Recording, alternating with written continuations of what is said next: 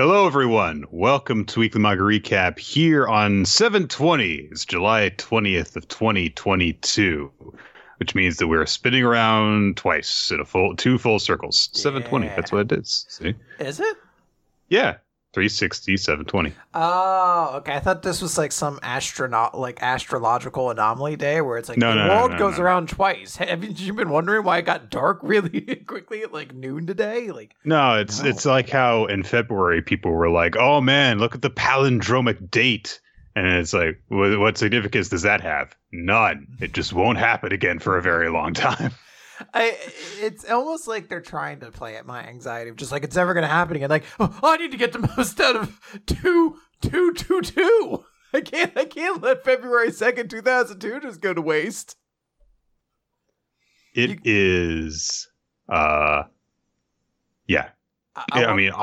Time is artificially created human concept, so it doesn't really matter. I want to call special attention to my cat, Professor Peanuts. He's in the background. I'm working, so he has to work too. That's why he's needing all that dough back there. That's right. I can't just sleep here. I've got to make sure everything's prepped, and I'm going to be at this for until I get bored. Yeah. I got this cat partially like kind of like, you know, a new life in the house after Mikey's passing and everything like that. And I named him Peanuts because I thought Mikey would enjoy that name. A moment happened last night that I was like, if there is a heaven, I guarantee Mikey was cackling his ass off because I was laying in bed getting ready to go to sleep, and the cat went in the litter box and took the most human-sounding dump I have ever heard anyone ever do. Like, it was full on, just like a minute and a half, like almost like a prank. Like I really got up. I was like, "Are you okay?" Like, why was that so loud? And then he just looks at you. Yeah, dude, the cat just brushed it off afterwards. He got out of the litter box. He's like, "I'm done here." And he carried on his way. I was like, are you sure? Because I would have needed a nap after a dump like that. Professor Peanuts, did you just take a horrific dump? Verily, smokes a bubble pipe. Where did you get that pipe? Mysteries to the cosmos you'll be one day made aware of. Should you go clean up my shit, human. This was part of our arrangement, do you understand? It was in the fine print of the contract, no doubt. No doubt. There was a contract? Yes, when I walked over that paper. It just looks like you just like crumpled up a wad of paper because you stepped on it a whole bunch. Like, to the untrained eye, mayhaps. But indeed, no, it is a legally binding contract that claims, and I quote, clean up my shit. He's just like, dare you besmirch the sanctity of the contract? Oh, boy. We're going to talk about a lot of manga. We have a whole bunch. We'll get to it eventually. We've got like 7 chapters of one series talk, but it's only like 5, but it feels like a lot. Man.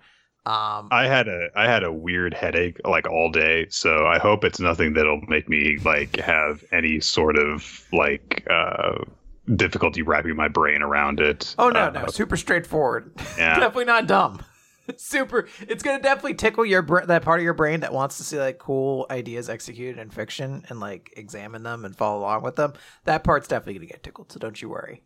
Oh, awesome, nice. Well, we do have other stuff to get through before we get to that, however. So we're going to begin with a return to My Hero Academia, which was off last week. Mm-hmm. It's chapter 359, Place of Learning, which features a big old 2-page spread. I believe that this is celebrating not only the 8-year anniversary of My Hero Academia, but also, hey, there's a new anime season coming out as well, all of this stuff. So approximately all of the characters in the series are featured in this 2-page spread. It's a lot of them. It's very interesting because there are some people not featured, and most of the people not featured are those who are canonically dead. Like Sir Night-Eye does not appear in this. However, characters like Lady Nagant and Mr. Compress and not Old Torino, Gran Torino, whatever his name is. Gran Torino is Those are all there, kind of seeming to indicate all three of those characters are still alive. I think Gran Torino we knew was mostly alive, but the idea like, oh hey, maybe those characters are still alive. I don't know. I went into this chapter and a whole lot more when I guested this week on the My Hero Academia podcast, which you can go check out any place that you can find podcasts. So go take a look at that. And you'll hear my thoughts and mostly people who know a lot more about My Hero talking about it around me as well. So you'll get to hear actual good opinions on My Hero Academia and not me being like, who's this? I don't understand, Nick. There's a business class? Since when? That, yes, this has been established. It's just that it never comes up, admittedly. Yeah, that's how we open up this chapter with, it's such a weird little note, honestly. There are business course students from UA who are at the facility where Bakugo and the others are battling Shigaraki because they're making a documentary about the battle, like a war documentary, essentially. And there is this entire 2-page long conversation that takes place between a few of the students about how important this is versus, oh my God, this is kind of crazy and stuff. But one of them's like, no, this is very important. You know, the business course, it's our job to promote heroes. We form a bridge between heroes and the rest of society. And this is the culmination of all of our learning at UA. And we're going to document how we all achieved victory here today. It's like, all right. You're not really, you're holding a camera phone, dude. Like, you're not out there punching Shigaraki in the face. I do like it because it's like, hey, we've seen how the support class, how they're in this fight. Because it's like, we know how the fighter people are doing things, the hero course or whatever. And it's like, hey, here's how the support class is handling things. I do like the idea of showing, here's how the support or the business class is handling it. Kind of the only way it does. It doesn't have quite the same execution of, the PR guy from Border being like, it's my job to spin this now. But it is in a very similar note of all right, cool moment. And we then transition from that to where we left off the last chapter with Bakugo unleashing his super ultra mega howitzer impact right in Shigaraki's face. There's a huge ass explosion that goes all the way out of the arena that they're floating in. And then we deal with the aftermath of such a huge blast going off. We cut to all the different heroes who are in more support roles in this facility, like Aizawa trying to keep Monoma focused. Yaoyorozu is trying to create, parts to replace all the stuff that's getting broken and destroyed and wrecked along with Cementos. And Kaminari and some others are, of course, supplying power and electricity and stuff. And someone brings up oh man, it was really reckless of Bakugo to blow shit up like that because we've got to keep this prison intact. And Kaminari says, no. Actually, Bakugo does sweat the details. You wouldn't believe how many times he's ordered me to keep my left hand up on the table during meals. Okay. It's an important thing. If your left hand isn't on there, how are you gonna eat? It's a science. Are one of them? Is either one of Kaminari or Bakugo? Are they left-handed? I don't know. I wonder if it's a thing where I don't think so. They sit next to each other, and it's because normally there's not an issue, but if you have two people, a person on the left, and the person on the right, we're gonna bump our hands. Yeah, Nicole's left-handed. We run into that all the time when we sit next to each other. So, yeah. Nicole rules. Yeah. Nicole's great. Yeah, it's fucking awesome. I should marry her or something. You should. Yeah, get on it. Okay. Set a task for you. So of course people were at the point what the hell are you bringing up Bakugo being a stickler for table manners right now, and he's like, no. See, he's actually particular. He won't fight haphazardly. Anyway, Bakugo's arm is fucked up now.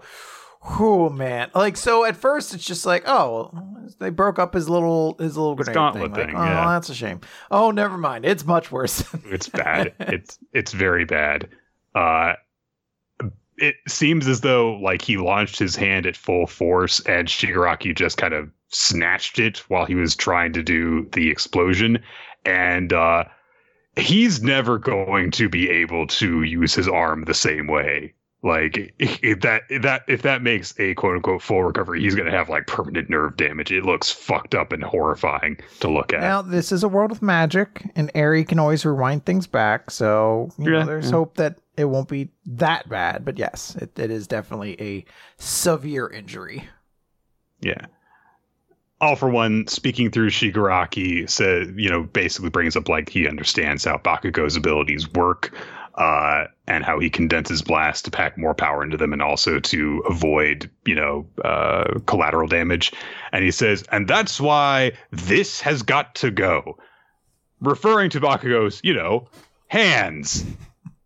Ugh. He then says something that is pretty cool, which is, sorry, but your growth and progress still don't interest me. Which is like, yeah, that's pretty cold and cool, just to like, yeah, I don't care how much you've grown, you're just not interesting to me, I'm gonna kill you now. Yeah. So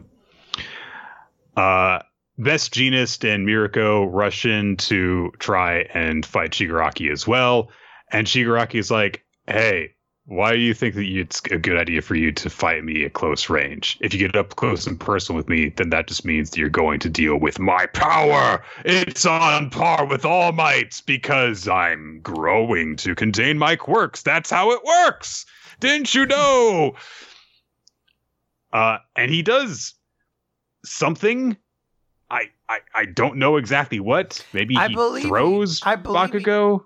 I believe he swings really, really hard, and it looks like an explosion goes off. Yeah. But I think he just swung his arm really, really hard.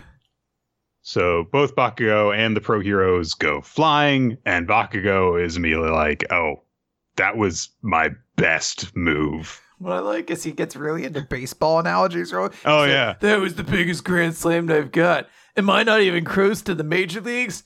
Oh man, Shigaraki's getting real tough. I better steal home before this is all up. All right, I'm up to bat. Base is loaded. Time to really slug one out. Take me out to the bullet. Someone's like, Bakugo, shut up and kill him. Listen, this is very important. We're at war, as in wins above replacements. And so it's time that we whip ourselves into shape. Hey, Shigaraki. Like, I just wanted to cut after this fight. Stunned Bakugo's like resting on the couch, just like turns on the TV and baseball's on. He's like, oh, is that what this is? It's so boring. It sucks. It just changes to like monster trucks wrestling each other. He's like, yeah. Monster truck wrestling, yeah. It's my favorite show. Everyone's watching it. It's the best. So there is a weird thing that happens in the next few pages, because we go from Shigaraki being like, you don't interest me at all, Bakugo, to actually, you interest me a great deal, Bakugo, but it just has nothing to do with how strong you are. He says the only thing that interests him about Bakugo is how you're closer to Izuku Midoriya than anyone else. Well, don't tell the internet that. Yeah. So, going to start an entire debate about, is this relationship problematic? Do you forgive Bakugo or not? Why? How can you ship them? It's so messed up. Blah blah blah. Look, Shigaraki, of course, he has weird views on what characters should go together. I bet that he also thinks the Joker and Harley Quinn is the best relationship. He's like, I liked it before they broke up, but I like his new girlfriend even more because she's more subservient. I'm like, that's not how that's not how the relationship works either. I think that his Joker girlfriend kind of takes advantage of him. I am not. I was not familiar that there was a Punchline, I think is her name. Really? I think so. All right. Anyway, so He's like, Aizawa. when I play Persona 5, the only person I ever get with is the teacher. Like, why did you find the one really problematic relationship in that one?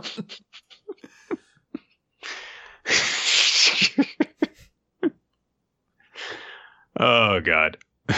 When I read, we never learn. It's the teacher every time. When I read, you never learn. I skip all the endings except the teacher one. When I read Niseko, I think that he should have ended up with...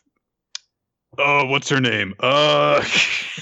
He's like, the teacher one. You know which one I'm talking about. Don't make me say remember her name. But I'm really big fan of them. Yeah, I think that they're great together. You know, Raku and I want to say Yugi. Sarah. I want to say Penelope. Like Penelope, but different. Penelope. All right. So the situation, it'd be bad. So Aizawa starts screaming out, trying to say, "Hey, Mandalay, where the hell is Midoriya?" And she says that she can't get in touch with him because the wonky electromagnetic waves are affecting things, and I've been getting nothing but static for a while. Wonky. Aizawa is really, really worried about Bakugo because, you know, it looks like he's going to die. So he shouts out to all the pro heroes that are there and says, "Listen, you got to protect Bakugo. Once he graduates from UA, he's aiming to be number one." And also he's, you know, like he's a child. And you should protect him. That'd be great. Fucking Ojiro just gets blasted in half and Aizawa's like, he wasn't going far. Don't worry about it. Don't let that one sit on your conscience. It's okay. I'm a homeroom teacher. I have full access to his grades, and it's all right. It's all right. He wasn't doing much. Some rebel moves as Sun Eater gets up, and he looks over at Nejire and says, "I really wanted a proper graduation ceremony," which is a little bit weird.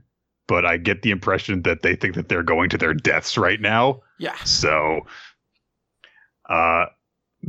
so he says, "Hey, once the battle's over, let's have Principal Nezu throw one for us." Or I think that's actually Mirio who says that, since that's a nice optimistic thing to say.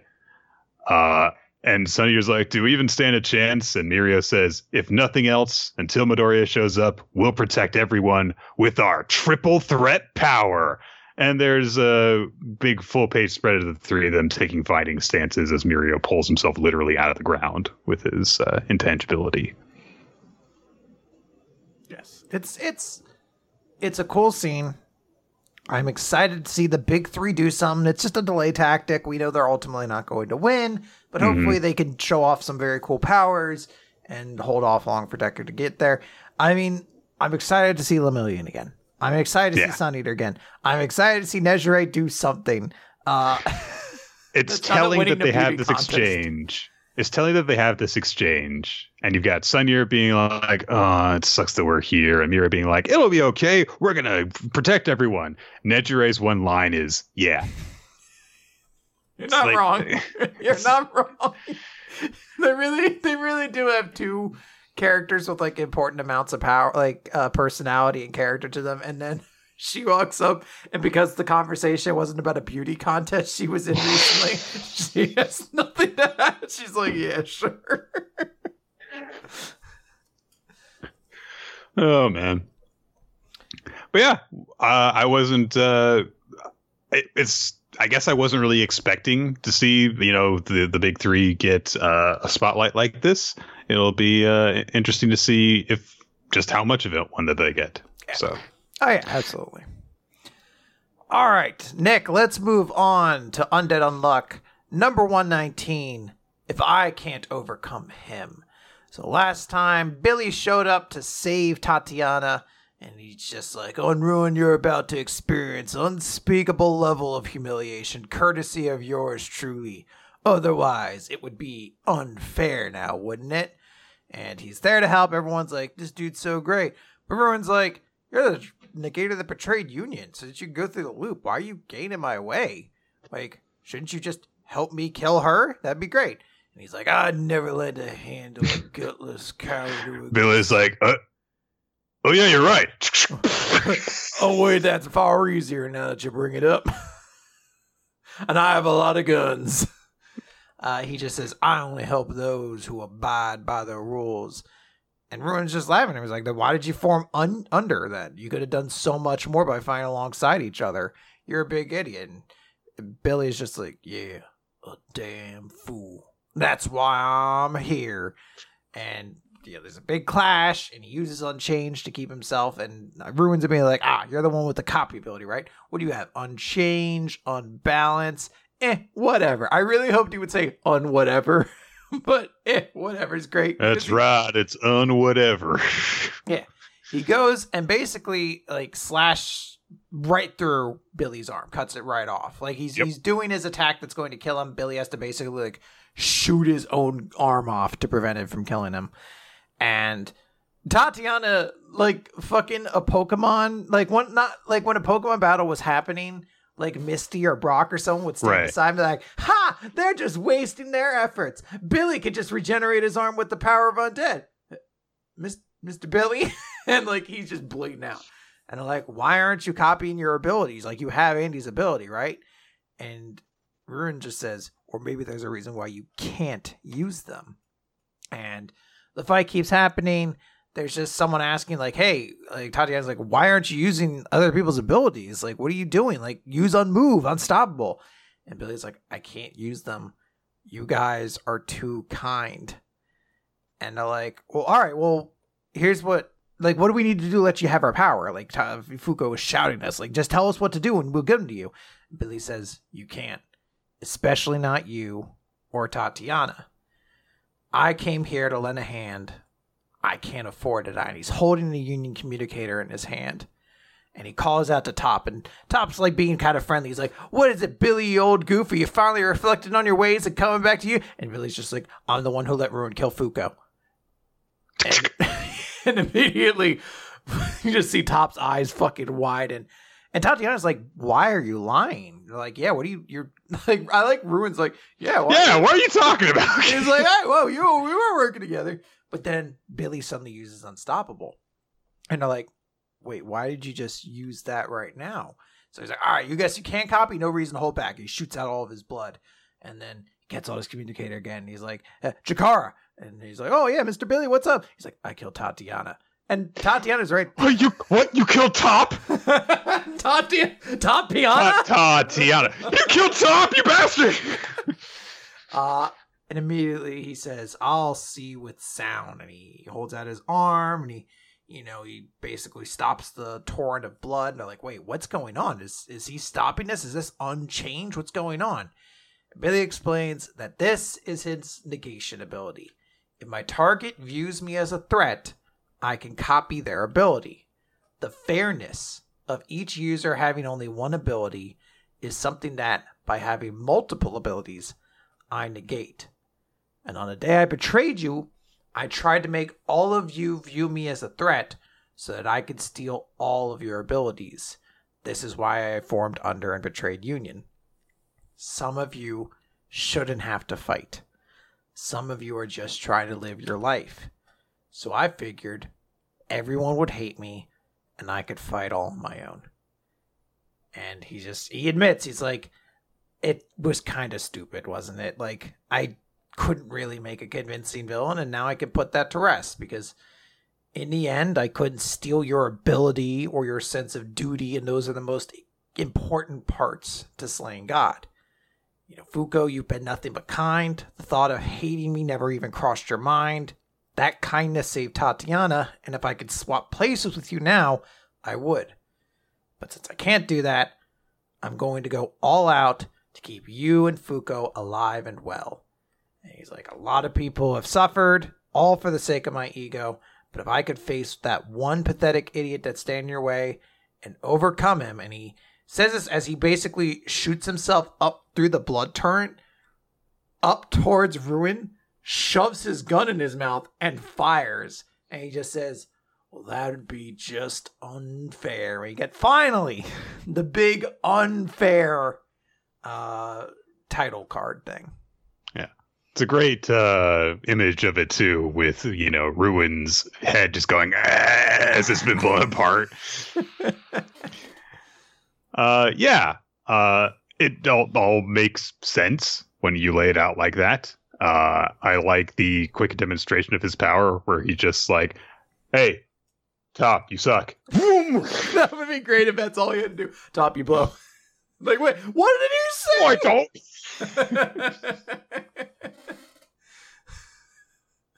don't. Yeah, I do like it. It makes sense. It feels like a better justification for, because this is a character trope that's done a lot. Like, the character who pushes everybody away because he wants to protect them.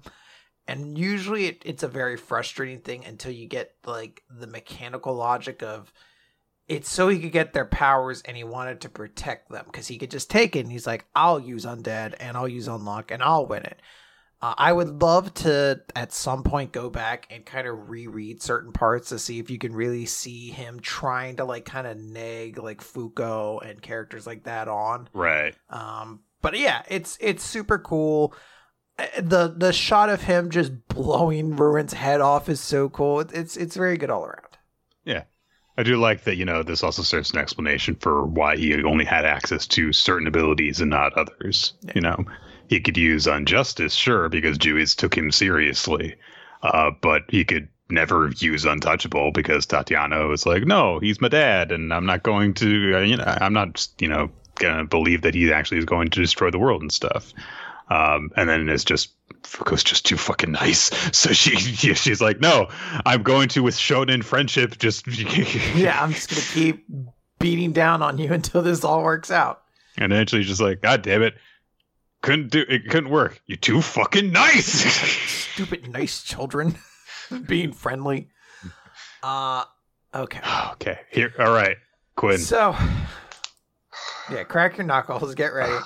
So, as if to follow up, last week I said, hey, you're not going to hear us talk about Eden Zero again until the chapters come out.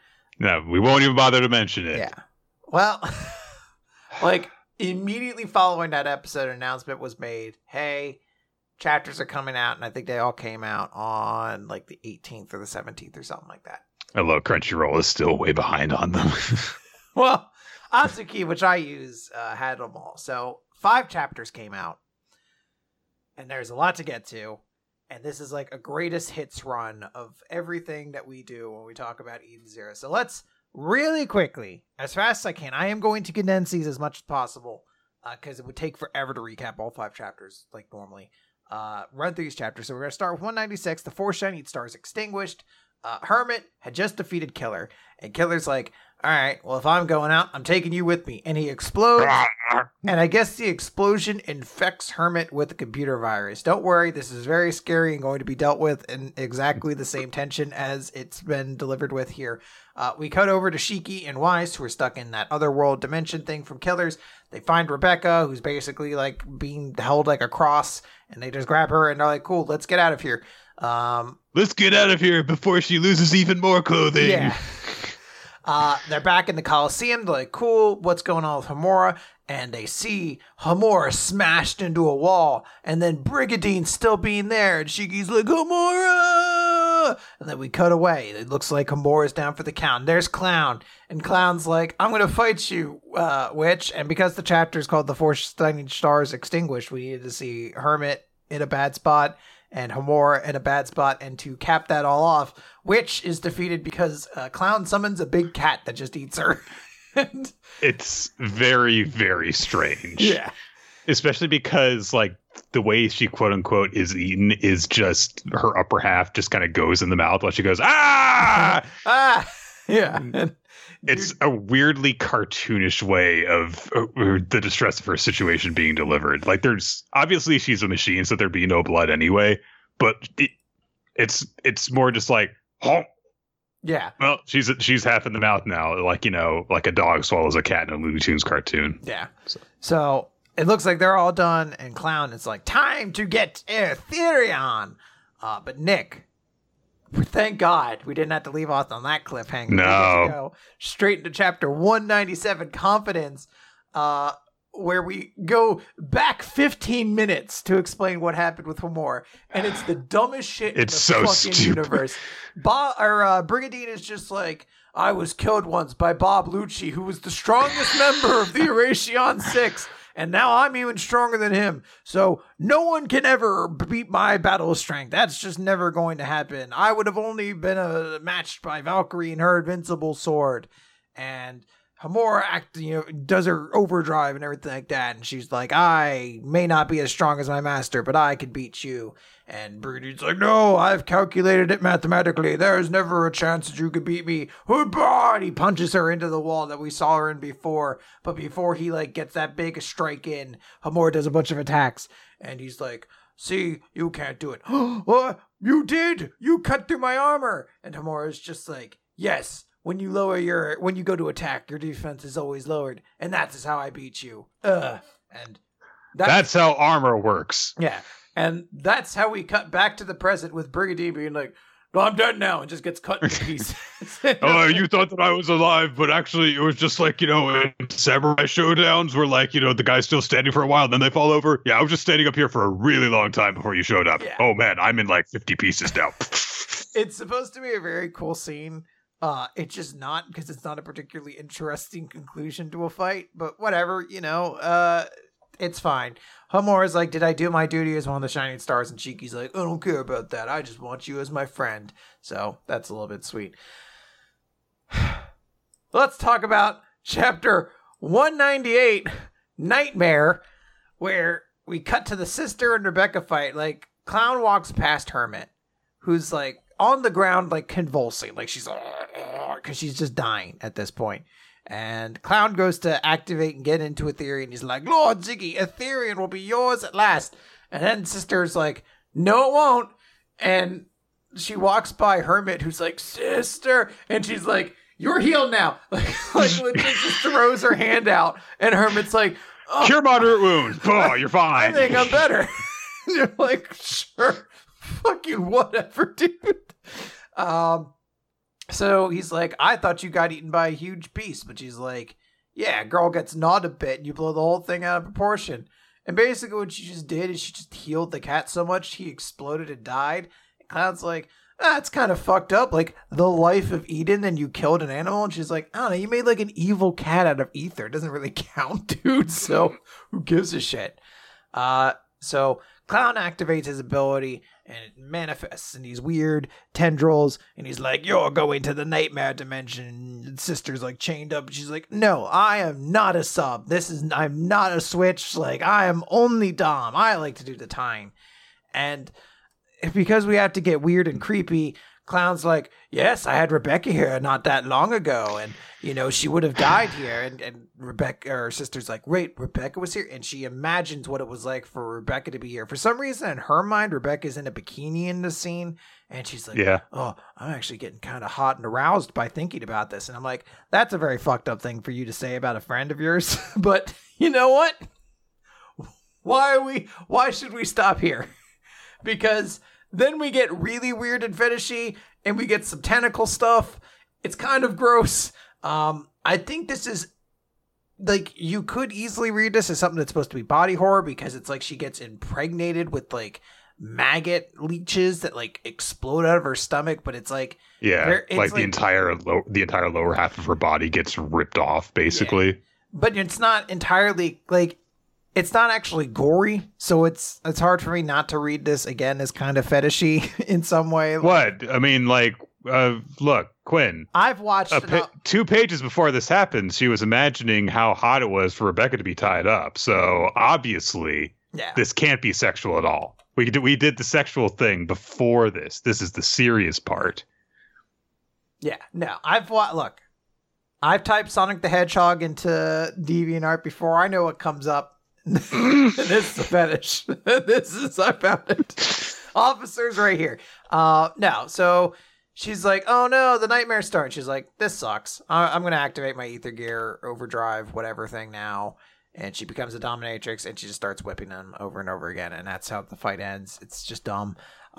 She does like at the end be like, I won't kill you though. So there you go. There's that. So we'll move to chapter 199, Saint Fire Nox. Oh my god. This is the one everyone's excited about, Nick. Oh my god.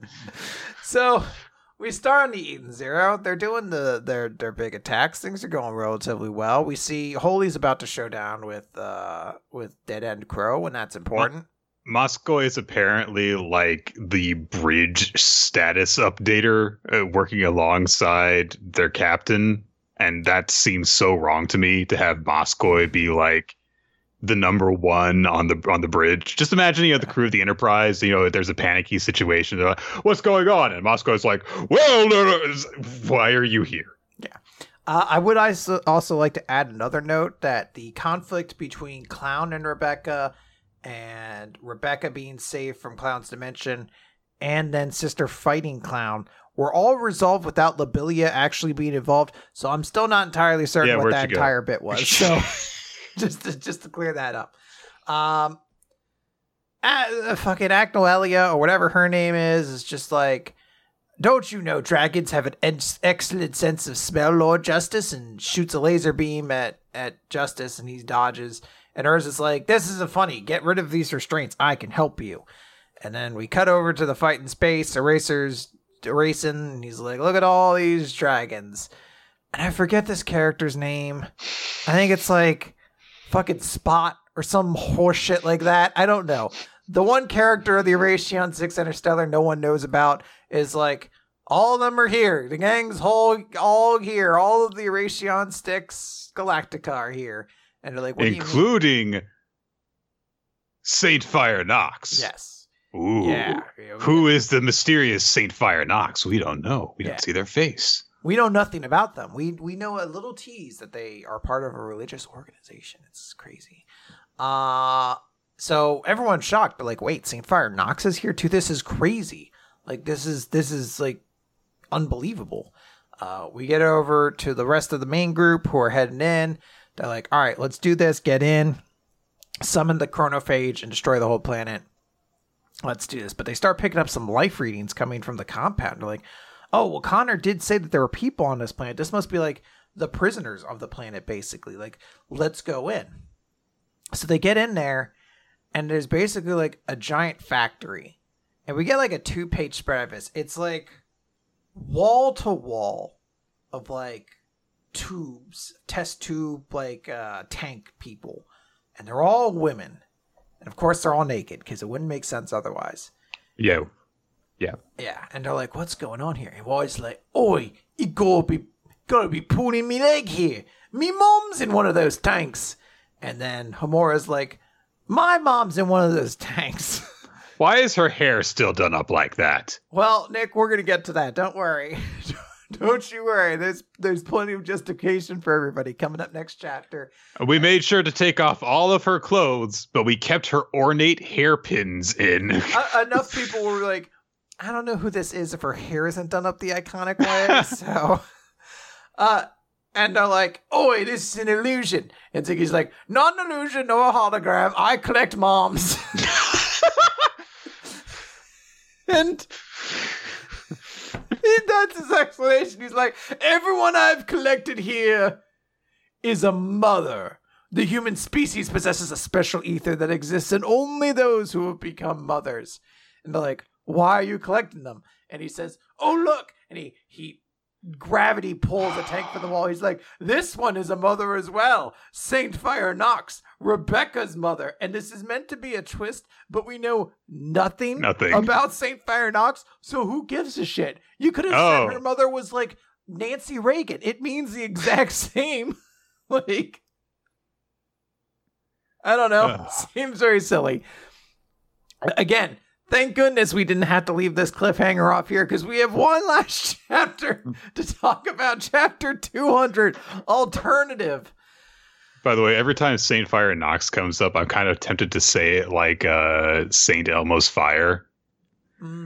Saint Fire Nox! Not bad. We can make a song out of it. So Ziggy's like, yes, Saint Fire Nox is your mother, Rebecca. And Rebecca has nothing to say because who gives a shit at this point?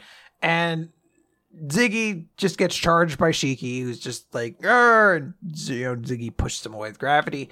And they're like, I don't get it. What is our mom? What are our moms doing here? And Ziggy's like, and why'd you take all their clothes off? Yeah, this is so unnecessary. Do you need like what would having clothes on stop them? Could you at least put like a bodysuit or something on them? Like, what the fuck, dude? That's my mom.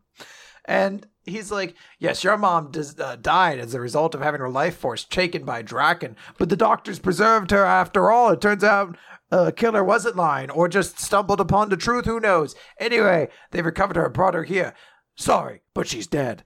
And then, of course, Madame Kerr and I are like, yes, we recovered her 2 years ago from the Sun Jewel where she was imprisoned by a gang of delinquents, but she was dead. So, of course, she was just abused to death. And, we're not going to dig into that, but no. You can clearly dig into what that means. So that's fucking horrifying and gross. Super weird. Thanks. Anyway, and of she's course, dead. To preserve her dignity after such a fate, I'm putting her in this tube and keeping her naked for all eternity. And then... He's like, Rebecca's mom it's is not here. a sexual thing, by the way. Yeah. I am a robot. I'm not creepy. I am not creepy. Hey, hold on. Why are you looking at me like that? I just the camera right there? I'm not. Look. All I did was single out women who are mothers. As in, it was a specific thing. I made sure that they were mothers. Mothers I would like to put in a tube. And then I put them in tubes and they're naked. And they're here. And I just kind of... There's like a viewing... They're completely exposed. Nothing covers up their bits or anything. So I can just look at them all the time. But I don't. I don't. It's not sexual. It's not a sex thing. That's how he opens it. It is not a sex thing. Shiki, I have collected the parents, the mothers of all your crewmates. I was going to comment on how it's kind of weird that he keeps on going. He's like, she is already dead. But I think it's funnier to go, it's like, oh, yes, it is Weiss's mother, Irma Steiner. Her life was stolen by Draken. This is not a sex thing. Every time. Kurenai Kogetsu, Homura's mother. She was abused to death. This is not a sex thing. It's not a sex thing. I assure you. He's like, Rebecca, your mom, Archbishop of the Church of St. Fire, said to have control over time itself. Her powers were identified as a threat, and that's why she was made into one of the Galactica. It was no easy task to recover, but we had to massacre all of her followers. But this one is still alive. And it's not a sex thing. Yeah. So they're like, holy shit. And then I love this. This is so stupid and unnecessary. Oh, yeah. By the Also, way, more moms are here. More moms are here. Clean and Jean's moms. They're here and she's dead. And Laguna's mom, whose name is Urfa Hubert. She's dead too. It's just like, it's happening. You thought that it didn't make any sense to bring up Rebecca's mom is here when her mother was never mentioned. Oh, well, just in case. Here's Jin and Clean's remember that there was like a detail brought up a very long time ago where all of the members of the Eden Zero kind of commented that they're like orphans. They were like, oh, yeah, I don't have parents either, and I don't either. So this is like the payoff because all their moms had to get kidnapped to be fucking put into tubes. And I love it because... Homura asks, like, why did you bring our moms here? And he's like, to fuck with you, basically. Because it is merely to set an example. Any mother would have suffered. Yeah, he's like, that's why I kidnapped literally thousands of them. That's why I specifically went so far out of my way to kidnap people who are, like, dead or, like, were, like... so difficult to obtain. Like, I'm pretty sure Clean and Jin's mom wasn't she like torn to pieces or some shit like that? Like, wasn't she killed by that doctor? Also, he changes his mind halfway through his explanation because he's like, oh, the retrieval of your mothers is to set an example. But there's an ether that mothers possess. Yeah. He's like, well, he's saying any mom will do because there's a special ether in moms, the power to create life itself. Whatever. Do snakes not also possess that ether when they lay the eggs? Like, what the fuck? What are you talking about? I have put many sponges in these tubes. It's not a sex thing. Actually, that one is a sex thing. That one, a little bit. Oh, every time So that one of them sexy. just buds off and becomes its own organism. Oh, that's hot. Actually, guys, I'm gonna be right back. I'm just gonna take this tube with me to the bathroom. Don't follow me. Spend time looking at your naked moms. I remember, that's not a sex thing. This is. This is. And he's like, yeah, well, by collecting all the ether mothers, I will open the path to mother of the cosmos. And they're like, okay, why do you want to do that? And he's like, so I can kill her, because even if I kill all humans, life can still exist. Life will come back. There might be more humans. So the only way for me to truly achieve my robot dreams is to find the source of all life, which in this universe is mother, and destroy her. So there's really not like a concrete reason as to why like life ether, I guess, opens the path to mother. I thought it was like finding the relics, but I don't know. Maybe all those relics were like birthed by people too or something. I don't know. Anyway, Shiki's like, not if I can help it. He has like a weird face in this angle. Like, I guess he's supposed to be really angry, but he just looks like, oh, not if I can help it. And Ziggy just makes a wormhole and teleports both of them away. And he's like, we'll talk later. Anyway, you're searching for the core? Here it is. Good luck with your Planet Eater plan. Like, oh no, he knows the plan.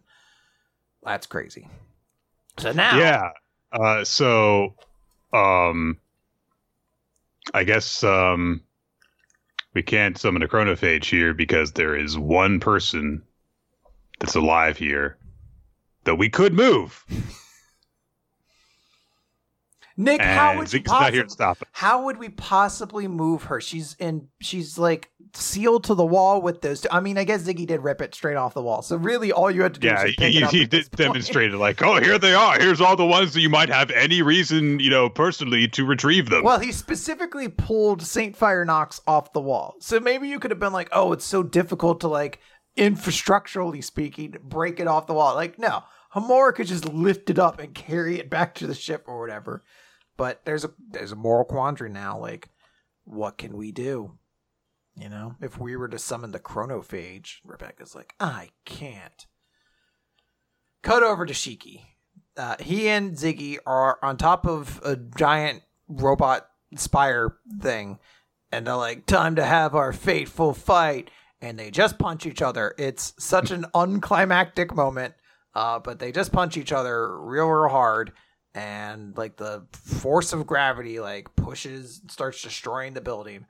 And Ziggy's like, well done, you've grown stronger. And then he kicks I do like the part where they headbutt each other. Yeah. It's a cool two-way spread. Yeah, so. It's not bad. They just do a bunch of like attacks. They shoot like little shards and shit like that at each other. And Ziggy looks into space. He says, so this is the one who exists outside the wheel of time. I forgot about this. This is so dumb. And Shiki's like, what are you talking about? And we cut to 20,000 years later, where a spaceman has found Rebecca's B-cube. And he's like, impossible, this signal. They're life readings. We're picking up a vital signature from the man. He's alive. What is happening? What? There was a point in time where I was like, guys, Hero series, just move at a fast pace. I'm now very convinced that this series is ending fairly soon. Like, it does seem to be rushing towards a conclusion at this point. I don't think it's getting canceled, but maybe Hero is just tired of this series, or I don't know. I have no idea what's going on, what they're trying to accomplish. The reveal of Ziggy has been collecting moms from across the universe is so bizarre. And I think it's supposed to be like a holy shit moment, but it just comes off as weird and dumb because it's like, why do you need them alive? Do moms keep producing life energy for decades after they've given birth? Like, what does that imply? Like, couldn't you just get like 70 grandmas in this place and be like, cool, like done? Like, why do you need to store them in fucking back to tanks? Like, why is any of this stuff happening? it's weird. I mean, I do think that at a very basic conceptual level, the idea of like, okay, you know, the mother is the one who created the universe, created the life of the universe. And so through that, she is connected to any person who has, you know, birthed new life. So it's like, all right, there's a thematic connection there. Sure. And there's like, oh, and there's a connection between them that blah, blah, blah, blah, blah. Okay. You know, at a very basic, you're sketching out ideas levels. Like, yeah, I think that there's something there. The way it is executed is very strange, unnecessarily sexual, which is par for the course. Also, really sexist at a deep underlying level to just reduce all of these people to, oh, they were mothers and so they gave life. And so that is why, you know, they are a source of power or a connection or whatever. That's why they were born, is literally just because they gave birth to other people.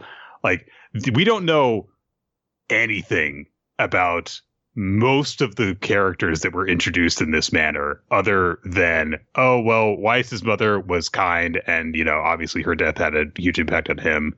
Kogetsu was an asshole and wasn't, you know, Homura's real mother. That was Valkyrie. And apparently Rebecca's mother is a member of the Eurasian Seis Galactica, I guess. Sure. What did she do? I don't know. It's interesting. It's like Hiro read a little bit about like symbolism and themes. And he's like, yeah, like in my universe, the being that kind of controls all is mother. Like who births us more than our mothers? Like, yeah, okay, fair. And he's like, I'm going to put that into a theme. Mothers are going to be important in this series. Like, oh, well, that makes sense. Like Homura was an important character and she had her mom Valkyrie. And that's actually a central arc at one point because she has to find her biological mother and find that there's no actual love there. That's a big conflict. And there's Witch as well. She was the mother of Eden Zero and she has to die to protect her family. This is a big thing. And Weiss is motivated by that. And all these characters don't really know their parents. So yeah, it is a big thing. I don't know if we had to go so literal as like, I need to collect mothers to obtain their womb essence so I can then open the path to mother. Like that was where you just went a little too far and like trying to theme everything together. You're just like, nope. We did a dumb there. We should just pull it back and he should just be a weird pervert next chapter. Like, nope, turns out I just collect them because I like looking at boobs. Just like boobs and tanks. Specifically moms, because their boobs get bigger and then the bubbles make them go whoop, whoop, whoop, up and down. Oh, it's so well, good. I mean, there is an internal logic to your plan, so almost we'll give you that. All these mothers are dead. Is that another thing you're into? He's like, no, I'm just sad. It's that. There you go. I am a robot. There were 5 chapters of Eden Zero. God. Some of them were just very dumb. Some of them were very whatever. Some of them were a little bit creepy. And then just like one of the dumbest story momentum shifts around. Chapter 200 of Eden Zero, everybody. Yeah, I do love that, like, you could be like, oh, what happened to like chapter 1000 of One Piece? Like, Luffy kind of affirmed like he was the Pirate King. It's the 2 strongest opponents as we like brought to like the eve of like the strongest characters that exist in the series about to have a showdown. What happened to Eden Zero chapter 200? Like, I don't know, like Ziggy talked more about his weird mom plan. And then they punched each other for a bit on the roof. Let's talk about a good series now, please. Aliens area? Oh, wait. No. Oh, yeah. Akane Banashi, Story 22, as a performer. Hey, it's our actress girl who's just completed her performance, which is Hikaru is her name. That was right. So big applause for her. And the journalist guy, you know, thinks to himself like, I mean, yeah, she got a lot of applause. But the fact that she's doing this in front of Isho Arakawa, this is just like that day during the promotion test that I covered 6 years ago. All right, good to know. I feel like this guy might actually like kind of have a recurring role in this story if he's got that, you know, level of connection and understanding there. So he's thinking about what happened with Akane's father, and he thinks like, yeah, I mean, he got a really big reaction then too. So I wonder if there's going to be a similar reaction from Arakawa this time. So Isho is asked for his opinion, and he says, I don't think that Shibahama is an appropriate story for a student to perform, because the theme is about the story is about the love between a husband and wife, and if the performer can't fully embody the subtle emotions of the characters, it makes it very difficult for a student to perform.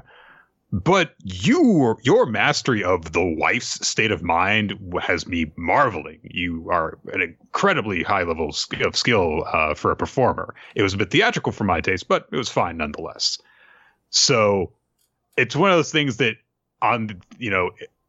in contrast to what he said about the previous one, where he was just like, no, I disagree with this fundamentally. This was him saying, like, I usually don't like this, but because of that, I can say your performance was really good. It really bigs up Hikaru. So, then we cut over to just next to him, Ryujaku, who is staring at Hikaru's like portfolio when he has asked for his opinion. So I'm wondering if there is a little something there based on that. Hikaru goes off after getting the feedback, and she goes off stage, and she starts thinking to herself, in her natural voice, I think I could have done better. My voice was lifting a bit. The tempo was a little too fast. But as she goes more and critiques her more, she just, kind of like goes, once I start nitpicking, I ain't able to stop myself. But she thinks about what she had told her manager before, which was any fame she had was just because of the story rather than her own skill. And she thinks about what Isho said. Your mastery has me marveling at the high level of skill you've reached as a performer. And when she thinks about that, she gets this big satisfied smile on her face, and she kind of pumps her fists. So Isho kind of said the exact thing that she needed from this. Yeah. Modern Rakugo guy is like, whatever. Who cares?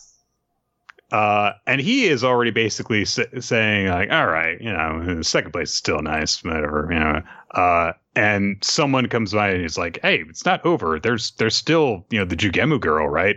And he says, she's not going to win. Look. And he points out at the audience, and everyone's look, the big championship match has happened, and there's just like a throwaway tag, 6-person tag that's after this. So there's people who are going to take a pee break now. They're like, oh, clearly this thing has peaked. That I'm going to, go to the bathroom. And there's people just, having kind of idly chatting about other stuff instead. So we see that Koguma has wandered off along with Akane's teacher to go and talk to Akane, because Koguma is like, she's going to lose. The students who are here are more skilled than I thought they were going to be. And she decided to be a Rakugoka because she couldn't get over her father's expulsion. Now she's in the presence of the guy who did that. You think that she's just going to suddenly unlock her full potential. The stronger your feelings, the harder it is to control your emotions. And the mood of the crowd is going to be against her. So we need to warn her not to push herself too hard, or she's going to, fall on her face, basically. They run into Akane coming down the stairs as she's on her way to the stage. And she looks just like her normal self. Pretty casual. And Koguma checks with her and says, hey, are you sure you're all right? I mean, you don't even want to look at Isho, right? Are you going to be able to stay cool? And Akane looks at him and she says, I've seen Isho Arakawa do Rakugo before I asked to apprentice under our master. And it was a really weird feeling because I can't forgive what he did to my dad. But when I watched him perform, I felt it would be stupid to try to be a Rakugoka and refuse to admit his greatness. My emotions are a mess. So to keep it simple, I just want to know why he kicked my dad out. And then I can actually move forward. Which is interesting because it definitely seems like, hey, this whole thing with these shows, like that, this might not even be like a long running thing for this series and for Akane. It might just be like the first hurdle along her story. I feel like you'll probably get involved, but this specific relationship between them might not last very long. Well, I think what we may end up getting is him revealing why he didn't, like, he kicked out her dad, and it might be an answer she's not happy with. I mean, she's not going to be happy with that answer. He's like, oh, I kicked him out so he could, I foresaw in the future he was going to do a great job in construction and take care of his family very well. So I wanted to make sure he was on the right path. And also he's going to get hit by a car if he did the next Rakugo competition. So I saved his life. I have the butterfly effect powers. This is what a really great skill in Rakugo will give you. Precognizance. Yeah, I think we're going to see him. I think we're still going to keep seeing him. He's still, I think, going to be an antagonist because the character needs something to chase after, and this is something there to prove, like, I can fuck you. This is my Rakugo. Do you think that's why it's called Akane Banashi? Because it's like her Rakugo? No. Okay. It's not that at all. we had the same conversation with Kuroko's basket. I was like, do you think it's called that because this is Kuroko style of basket? And you said the same thing then. You said, shut up, Kryn. That's stupid. Clearly it's about Kuroko buying a basket at the supermarket. You slapped me. It was pretty harsh. You think the Prince of Tennis is because, like, his father was the king and now he's, like, you know, the heir to the throne, so he's the prince? No! That makes no sense. Absolutely not. There's an actual royalty that's going to be handed down. Do you think that Ice Shield 21 is because the character's title is Ice Shield 21? Because he wears an Ice Shield and his jersey's 21? No, it was about there was 21 Ice Shields. He got the 21st. Ice Shield 21. That's the only thing it's about. Do you think Toriko is named? Toriko is in it? Like, maybe. Yeah, I don't know. I thought it was good. Koguma admits to Akane, to himself rather, that maybe he's actually the one who's not over Shinta getting kicked out by Isho. But Akane is going to go and take the competition, and Akane's teacher is really worried. But Koguma says, hey, she's going to be fine. My little sister apprentice won't come up short. Very sweet. Yeah. Sweet. Now, Nick, was it a little hurt, like the execution of this chapter, because you're like, I mean, he shows like a decent antagonist, but he doesn't have like a room full of moms he's collected. So can I really get that interested into his plan? When she gets out on the stage and there's just twos and twos full of naked women that we've never seen before and have no context to appreciate. So it's about the same level of impact. So, wait a minute, Koguma's mom was missing this whole time? Okay. This is not a sex thing. Akane, I have collected all of these mothers here to taunt you. As for what actually happened in this chapter, this is very clearly just like a calm before the storm hype up thing, and it's not a very eventful chapter, but it really, really worked for me. I was like, yeah, fucking let's go, get into what happens in this big confrontation between Isho and Akane now. I really want to see it. I'm going to see what Akane's got planned for her next thing. So it was very effective, and just like, hey, nothing really happens, but something's going to happen, so get hyped for it. Yeah. Cool. All right. Aliens Area! Chapter number 7, Equipment 2. So, Shiraku is fighting the assassin guy still, and he's going to use Equipment 2. And the assassin guy has a target laser beam trained on Shiraku, and he's like, my beam has already recharged. I've set the marker's target. It will follow you until it hits you. Once I shoot, your death is certain. Let me repeat myself. I've charged the laser.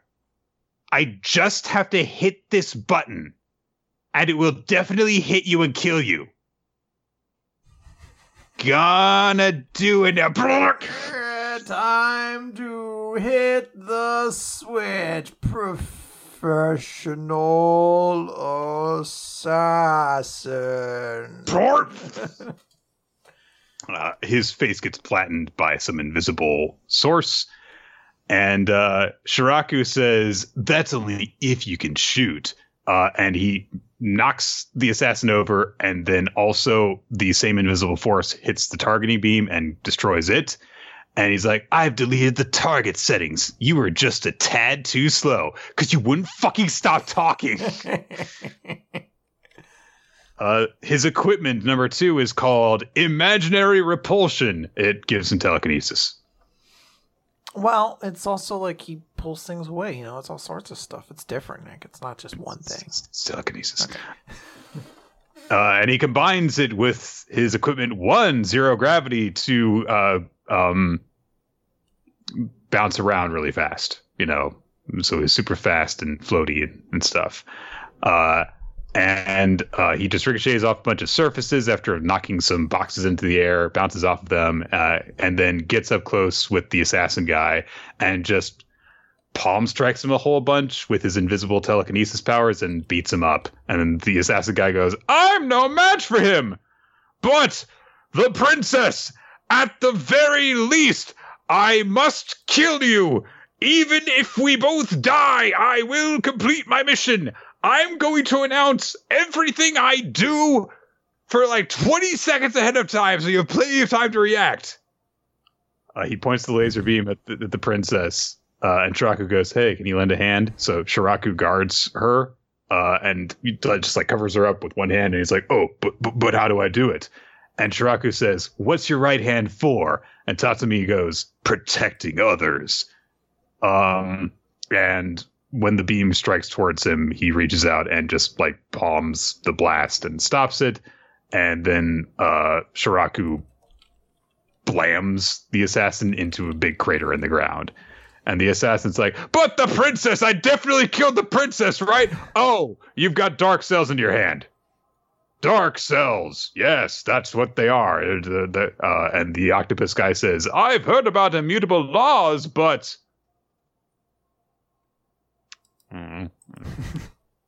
Shiraku just says to Tatsumi, think of it as something very hard. You know, dark matter, dark energy, various dark things exist. When something is non-terrestrial and a mystery to us, we slap the label dark on it, which sounds sort of cool. Yeah, it does. It sounds kind of cool. Like, yeah.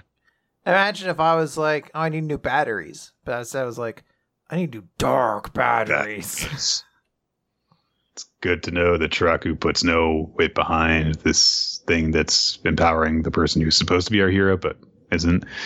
Anyway, there's like... Do you ever feel like you want to hurt Austin? Austin? Yeah. For making me read this series? Because he was the one who decided I had to stay in the recap. It's just not even bad. It's just boring. Okay. I'm going to tell him that you're coming after him. Okay. Like Nick says, sleep with one eye open. Then he said a slur, which I won't repeat, but he was very hard. It was kumquat. Sleep with one eye open, you kumquat. I'm like, oh, I'm so sorry, Austin. You had to read that. So together, Shiraku and Tatsumi have defeated the assassin guy, and Shiraku is like, hey, I want to know more about your abilities, and destiny may have brought us together, but the substance might still explode and blow our heads off. Just kidding. This was your first job. You did well. Want to be partners? And they capture the assassin guy. And then they give Payun and her octopus butler guy refugee status, and they live in disguise in an apartment that is where only aliens live. And they specifically say, hey, if you got problems, ask the alien custodian. He'll also help you find a job. And then Shiraku and Tatsumi leave, and then they enjoy a coffee together while looking at the sunset. And Shiraku says, good job today, Inspector Noob. And that's the end of the chapter. It is the end of the chapter. Now, Nick, how would you feel about. I'm sorry. I think this is sort of like the end of the volume. Like when the first volume comes out, I think 7 chapters is usually what gets in there, 7 or 8, something like that. It does feel like a somewhat curious decision. Like this does feel like a chapter where you could be like, okay, and the future looks bright, but you do have to get to the end of this. You're like, man, our lead hasn't done shit. No. Like 7 chapters or like 6 chapters. So it is a little bit strange. I'm still in this weird place where I want to like this series. Like I legitimately do kind of want to get into some of the concepts of it. And I do like the idea of like an alien themed series. It seems like it could be fun. I just think this series has really missed the mark by having a protagonist in there that at this point you just don't really care about. Like a cool mentor character is sweet, but like, I don't know, fucking like Naruto was doing shit by chapter 7, you know, like that stuff happened. So I don't know. I feel like the series needs to put that character front and center, or just get rid of him and just have Shiraku. Like you could just do that too. That's perfectly valid. Yeah, it's perfectly fine to just push Taiju into the background. I mean Tatsumi into the background. If you don't have anything for him, just like just only have him show up when you got a joke for his one character trait, which is loving his family. Oh, that's funny, right? It's kind of funny when you think about it. Like he loves his family. What a dork. He'll always protect his little siblings. His stupid little brother. Yeah. Anyways, yeah. I would like more, but we'll wait and see on that. Let's talk about Blue Box, Nick. Blue Box. It's chapter number 61. Blue Box. That's new. It's new intro for Blue Box. Sure. I'm gonna Blue Box. Next week. I'm like, what was the thing I did? I'm gonna be like, Blue Box, Blue Box. Chapter number 61. I've got plans. There is a cute little opening joke at the beginning of this where, because we're, kind of just seeing some of our main cast just enjoying the school festival.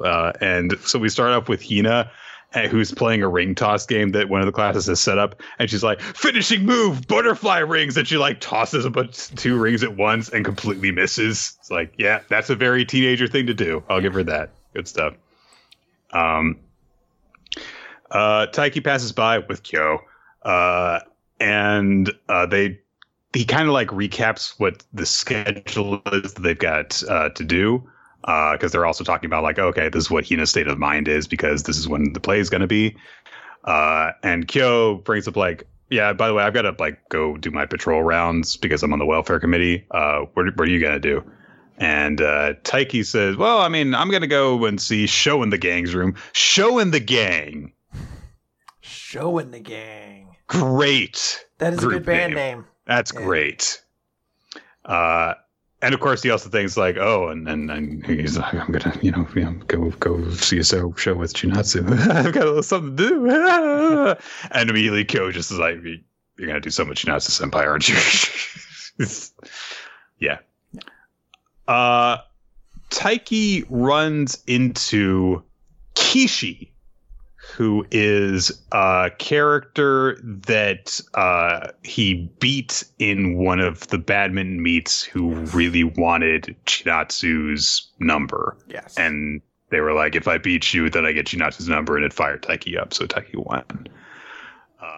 And this is a thing that happens, a school festival isn't just for the students who attend the school and like their immediate friends and family. They're open to the public. So a student from another school might go to another school's culture festival.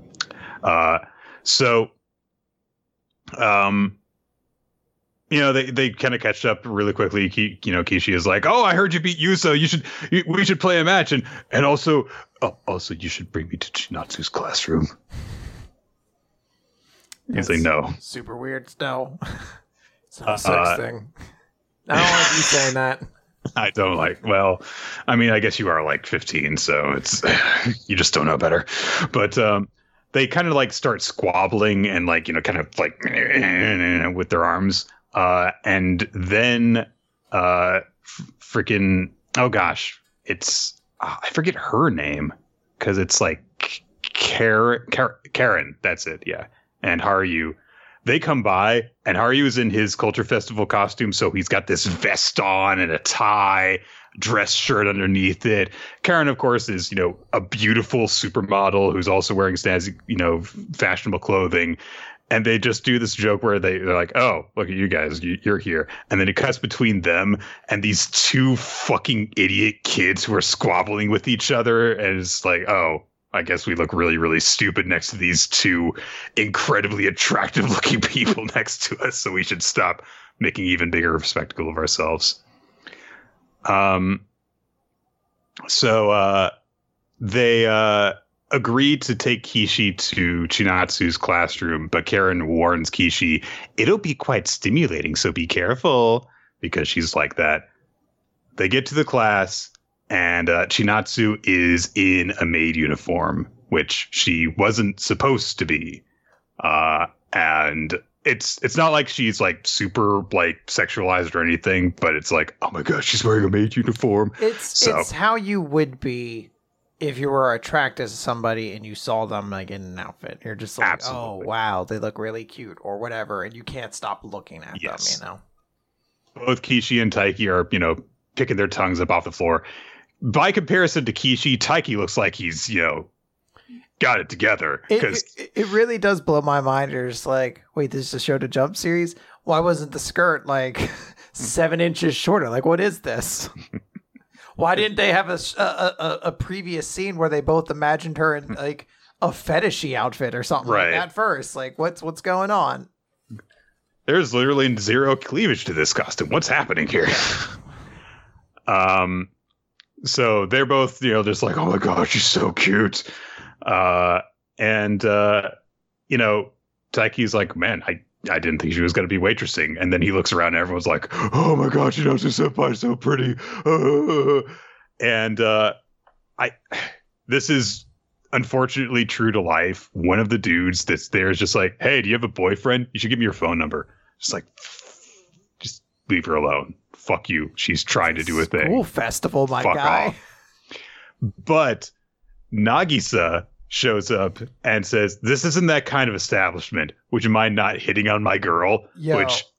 Good for her. This moment was the moment where I was like, oh, that's what I ship now. Like, Taiki, look, don't worry. You'd get together with the best girl anyway. Yeah. But these two, I like these two. I really like this because, we've seen Nagisa just be, like a kind of level-headed, supportive friend till now. I like seeing more of this, like, this character that they bring and this kind of comedic element. Because she starts talking, was like, yeah, we're on the same wavelength and we're a match made in heaven. We're like peanut butter and jelly. We're like a married couple who can communicate volumes with a simple pass me that. And she's just talking about how they're in sync on the basketball team. But she does call her my girl, so yeah. But she's also like, fucking stop flirting with her. Yeah. Which is like, yeah, go ahead and handle it. And Kishi is like, is that her boyfriend? Kishi, stop being weird.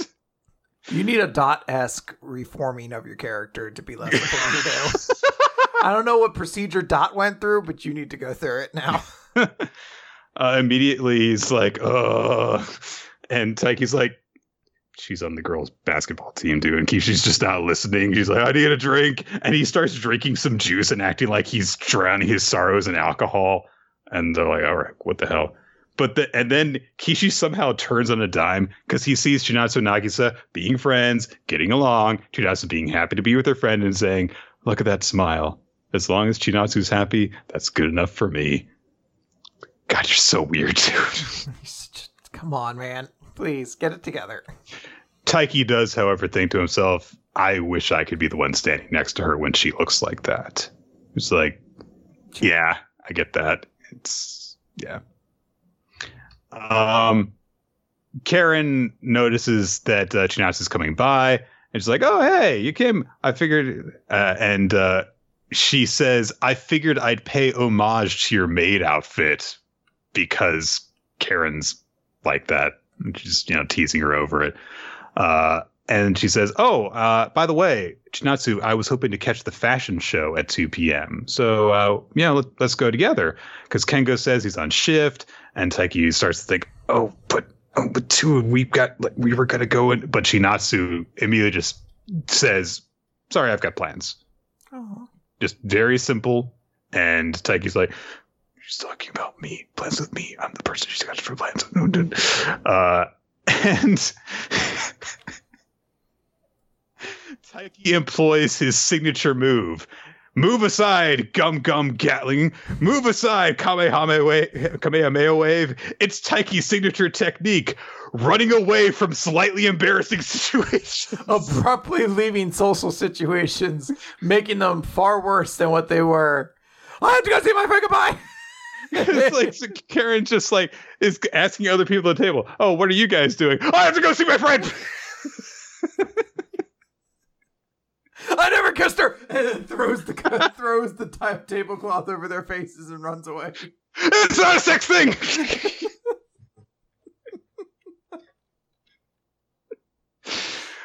Oh. Time passes. It's time for the band that they were going to go and see. It is like 2 minutes before 2:00, before their meeting time. Taiki's looking at his watch, and Taiki's like, "Oh, Chinatsu Senpai's, she's not here. Is she late? Are we supposed to meet inside? I've never been to a live event before." Which I could strongly relate to. Like, if you're not familiar with how a particular type of get-together works, and you're supposed to meet people there, and you're the first person who shows up, you're like, "What the fuck do I do now? Do I wait inside?" I understand that awkwardness. So, but he looks around, he opens the door, sees that the band is getting ready, and they're starting up, and getting the crowd pumped and everything. And he's like, "Oh man, this is crazy. There's all these people around here looking excited. But she's not here. I didn't make a mistake, right? She said that we're going to meet at 2. And he even starts to like doubt that it even happened. But just as he's starting to get to that point, Chinatsu gets there and she grabs his hand. She grabs him by the arm to get his attention.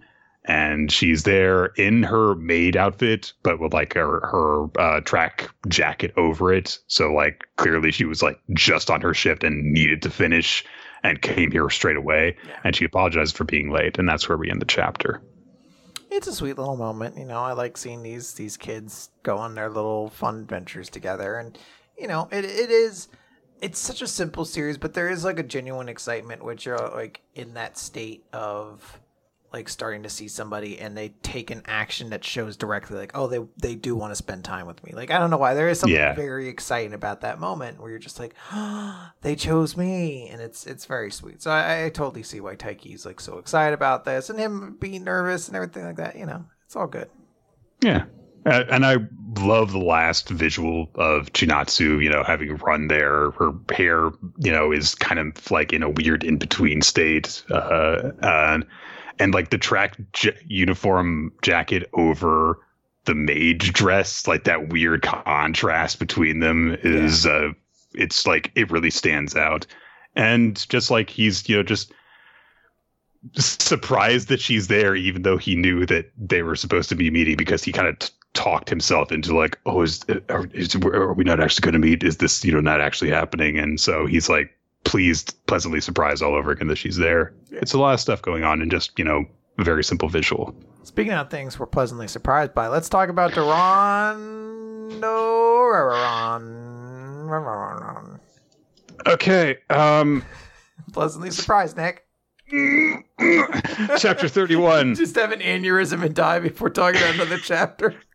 Chapter 31. Traitor! Last time it turned out that a samurai betrayed the other samurai. You want to know? Sorry, in a tangent. And we're only allowed one of these per episode. So once we do this, we can't do it again. That's right. It really does stand to the testament of how poorly the Star Wars sequels were received. That the term traitor, like, was such an iconic moment in that first movie. It's like a meme. No one gives a shit about it anymore. Like that should be anytime someone says traitor, it should always be like, go back to it. Traitor, whatever. No one does now. Those sequels really took a lot of the goodwill out of the memes. People named that character TR8R because of that, because that's like his only line in that movie. And then for no reason, he just has an awesome fight scene. I was gonna say, you don't know his name. He has like a giant cool weapon. I was like, why don't all stormtroopers have this? Like a fucking berserk sword sized tonfa or whatever the fuck it was. It's okay, guys. We know what stormtrooper you really liked from that movie, so we brought them back. It's Captain Phasma. This time, she isn't going to get thrown into a garbage disposal. Like, okay, cool. So Dora and Kusanagi rush off because, oh man, the Moroka team. Oh man, there's trouble. And Hughes is like, leave them. Fuck them. Fuck those kids. Dora gets back and, oh man, he runs into Uchiha, like the one character that we've actually met before. And Uchiha's like, oh, we were attacked from behind. That guy, he betrayed us. And Dora rushes over to them and is like, you, why'd you betray us? And that samurai is like, what? No, Kabaya Kalma's the traitor. And oh man, Uchiha wasted no time. Just like 2 seconds, Dora had his back turned. He's like, I'm going to get your head off. But Kusanagi pulls them to safety. So shook. Nick, this moment had me shook. Nick, Doron has been in a lot of highs recently. The excellent Dosan saga, as we've talked about. The bittering fall of Kitakabe, whatever, his death and passing. And then it just hits another GOAT moment of the betrayal of Uchiha. Like, this was a mold that's been sitting in the organization for years.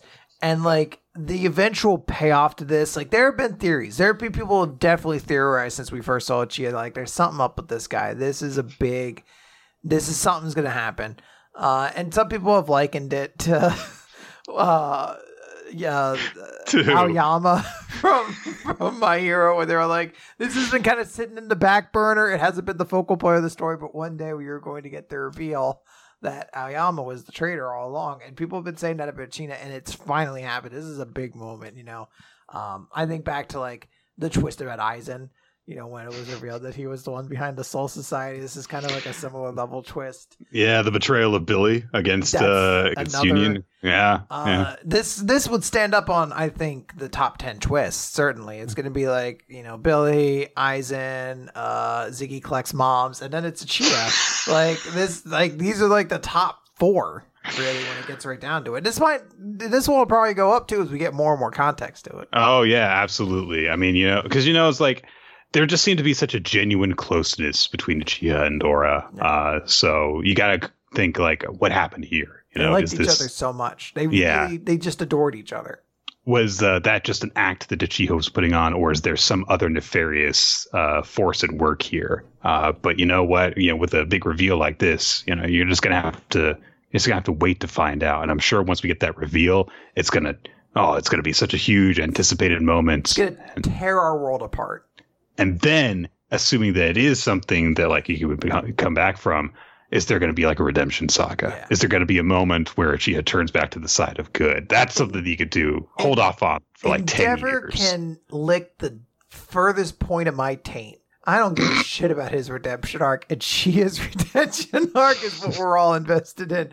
I want to see this guy have to climb back into the good graces because he has gone far, and who knows if he can ever truly be forgiven for what he's done. Anyway, it turns out Uchiha is the traitor, and Dora says, "I don't believe it, Uchiha, it was you," which is normally the moment for, you know, the villainous traitor to reveal, you know, something of like what they've been doing behind the scenes to betray everyone. Instead, Kusanagi says, "That's Uchiha, but it isn't Uchiha. When we spoke to Uchiha just now, there was a weird vibe in his supernatural energy, and when he attacked us, it became super clear. Uchiha's possessed." So there you go, three pages after after it turns out he's the traitor. The explanation is given for why he's the traitor. Because then Uchiha stops what he's doing. He was trying to kill Dora with the sneak attack, but now he goes, "Allow me to explain. My name is Futakuchi. I'm not proud of this, but I am a small fry Mononoke too weak for the force field to detect. So I take over human bodies and use their strength. And I was hopping from human to human and got lucky and possessed a samurai. So I'm going to use your friend's body to attack you now." And Dora goes, "No, Uchiha, wake up. Don't let this thing get the best of you." And Uchiha says, "You're wasting your breath. As long as I am in control of the body, he's unconscious. Even when I'm spilling his samurai secrets and killing his friends, he just sleeps peacefully through it all." A tear falls from his eye. "Oh, I guess Uchiha's not actually asleep through this. He's crying right now." And then he starts to mock him and be like, "Oh, it's so funny. Come and get me if you can. I've merged with his brain. Here's my very obvious body sticking out of his head to present an obvious target. The only way to separate us is if I choose to leave. Do you want to kill me and your friend? Can you?" And then Dora says, "Kusanagi, can we cut off that part of his head?" "No, Dora, it's merged with his brain." "Well, what do we do?" "Dora, cut him with just the tip."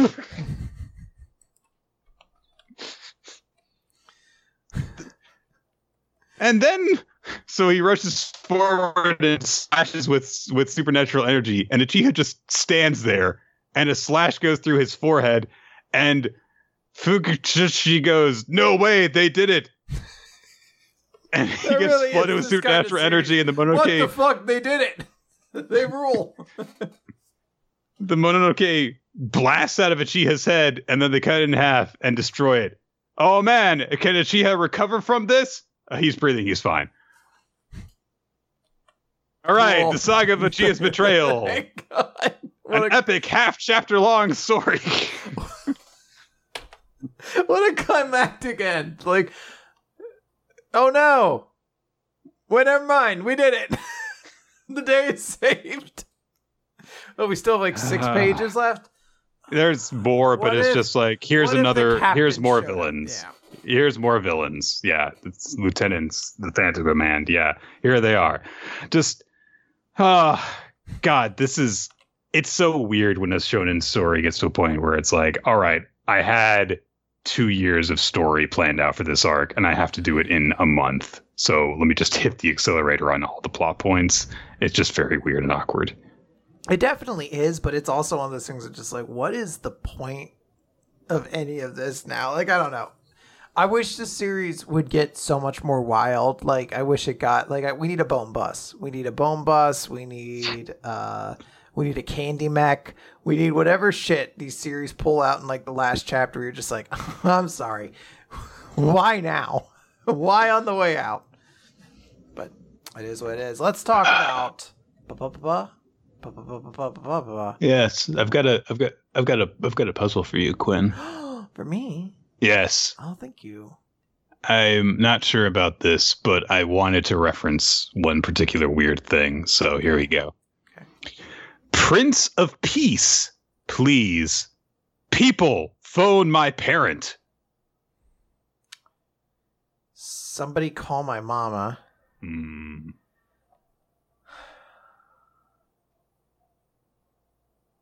Is it Brodus Clay? No. Okay. You're on the right track. He did get that. He did get that. I mean, it can't be Ernest the Cat Miller. Nope. Okay, because I was going to say, am I on the right track of somebody calling my mom? Okay. You are 100% on the right track. Who else got that? There is one more person. Who else got that stupid... What was it? The Prince of Peace. Prince of Peace. Peace being like War and Peace? Yes. Okay. Prince of Peace. Somebody call my mama. Prince of Peace. Wow. Who else had that stupid fucking theme as song? As far as I know, there was only one other instance where it was used besides. This wasn't their regular theme song. Like, was this a one-off? It was a one-off, yes. Okay. Prince of Peace. Either you know the incident where it was used or you don't. I feel like I do. I feel like I do remember a third person getting this. But I don't remember who it is. Okay. I've blocked out enough of my mind. Can I get a hint? I had to look up what the titles to get Prince of Peace, but it's an astonishingly popular figure in culture that goes well beyond the realms of wrestling. So, like, an icon of wrestling? No, like they predate wrestling. Jesus? Is it Jesus? It's God. What? So, sorry. to tell the story to people. Oh, is this when Vince McMahon wrestled? Vince McMahon was mocking Shawn Michaels for being gave him Ernest the Cat Miller's theme song. And so he was like, Shawn Michaels, in your tag match against me and my son Shane, your only partner is going to be God. Because apparently that's all you need is God in your corner. So he's going to be in your corner. And they did this whole stupid thing because Vince McMahon is a weird motherfucker who allegedly also abuses women in his employ, by the way. Can't understate that. So they had him, they shined a spotlight coming down the stage where like an angelic choir played as quote unquote God made his entrance. And then halfway down the ramp, Vince McMahon said, "No, you're going to do things my way." And instead, the spotlight, quote unquote, came down to the stage while Somebody Call My Mama played because he was like, "Get down, God," because Vince McMahon is fucking weird. Yeah. This is a thing that happened. Yes, God. All right. Well, that's fair. That is a good one. And I do appreciate that. I believe is 0-1 in the WWE because of that match. God lost? Yeah. But Nick, he can't lose. God is infallible. Just like I was taught in Catholic high school, the Pope is also infallible, so the Pope is never wrong. So if the Pope is ever wrong, a central piece of like reality has been shattered, and I believe we're all supposed to die. Yay! PPP, Chapter 41, Confession and Hope. By the way, thank you, Ninja X3i, for telling me that I should read Chapter 9 to get context for what's going on in this chapter. Yeah, we get a picture of Rin sitting in a chair next to another empty chair. Also, they are wearing shoes. Yeah, like, they are. Those are high heels with spikes on. Those are an aesthetic. Yeah. So first up is going to be Rin. And immediately Reichiro looks at them and just is like, I mean, that's Saiba. And Reichiro's like, look, I do it, all throughout the meetings and rehearsal. He never showed his face. He never spoke. But that's Saiba, my old friend Saiba. And Rin says, you're right. Like, Reichiro didn't say any of this out loud, but clearly Saiba knew that he knew. So he removes his mask and discards it and thinks to himself, I'm Rindo Saiba, and today will be my last day as a pianist. And of course, the audience is like, oh my God, he dropped his mask. We cut to backstage, where everyone who's not performing starts talking, and Fanta says, yeah, so Rin anonymously uploaded his performance online, and it got picked up for a foreign drama. He became a really popular pianist, and his real name is Rindo Saiba. And Lucky says, well, why'd you pick him for your team? And Fanta says, oh, he's a friend of Maloli, and he asked to be on my team, even though Father banished him. So I said no at first, but then he said, I have to battle Reichiro. I don't care if Gakuan finds out and punishes me again. So I thought, yeah, sure. He's popular. I can use him. Yeah. Rin is thinking about Reichiro, and he thinks, I knew about the Otogami family before I met you. But back then, you seemed so helpless. So I reached out my hand without knowing hell awaited me. Jesus Christ, this manga. It's about pianos. It's about a little more than pianos now, Nick. He starts to play Pomp and Circumstance, and there is a very striking visual effect of just the notes that are all in this like cascading line as they're stacked on top of each other, because Rin specializes in marches. And as he's playing, some of the notes like fall into his hands and stuff. All sorts of weird stuff happens. And they're like, yeah, he's really popular. Like it's like he's got an army marching for him and he's in command of his troops. I guess he just has charisma. And Rin thinks, yeah, I used to think that about myself too, because even the genius Reijiro Otogami would tag along after me. And I could never beat him in competition. It was frustrating. But despite that, number one would always follow number two. It was like the more that Reijiro shone, the more my own charisma would be guaranteed. That, and only that, was something I was proud of. But then he lost on purpose. I learned he'd done it because he felt sorry for me, since I never came in first. My pride disappeared, leaving only jealousy toward the shining genius. And, then he tried to put a razor in Reijiro's piano to hurt him. The entire time this is happening, with like explaining all this backstory, because I can't hear Pomp and Circumstance without thinking of the Macho Man. So I just imagine him being like, "Oh yeah!" Ever since then, I've been trash, garbage. Like he's climbing the piano. He's like, "I love this song. Play it louder. Play it louder." You think that you're trash? Let me tell you something about that no good hot dog and grandstand and Hulk Hogan. This is a diss track I wrote about him. I had a rap album. Did you know that? It's called Hulk Hogan Sucks. And it's 20 straight minutes of me telling you Hulk Hogan sucks here. So Rin admits to himself that he became an awful person. And by the time I calmed down and realized how horrible I'd been, I was all alone. And I'd enter competitions and get no response. My family's music shop closed down. Thanks to the video I uploaded because I needed money, I became really popular. But I lost my pride. No praise will change the fact that these hands hurt Reijiro. The truth won't disappear. Even on the verge of death, I'd never ask for forgiveness. But if I can make one wish, please kick my ass with your piano playing. And he's crying, like tears boiling up and spilling down. He's got this manic grimace across his face. He wants so desperately for him to be punished via Reijiro's playing the piano.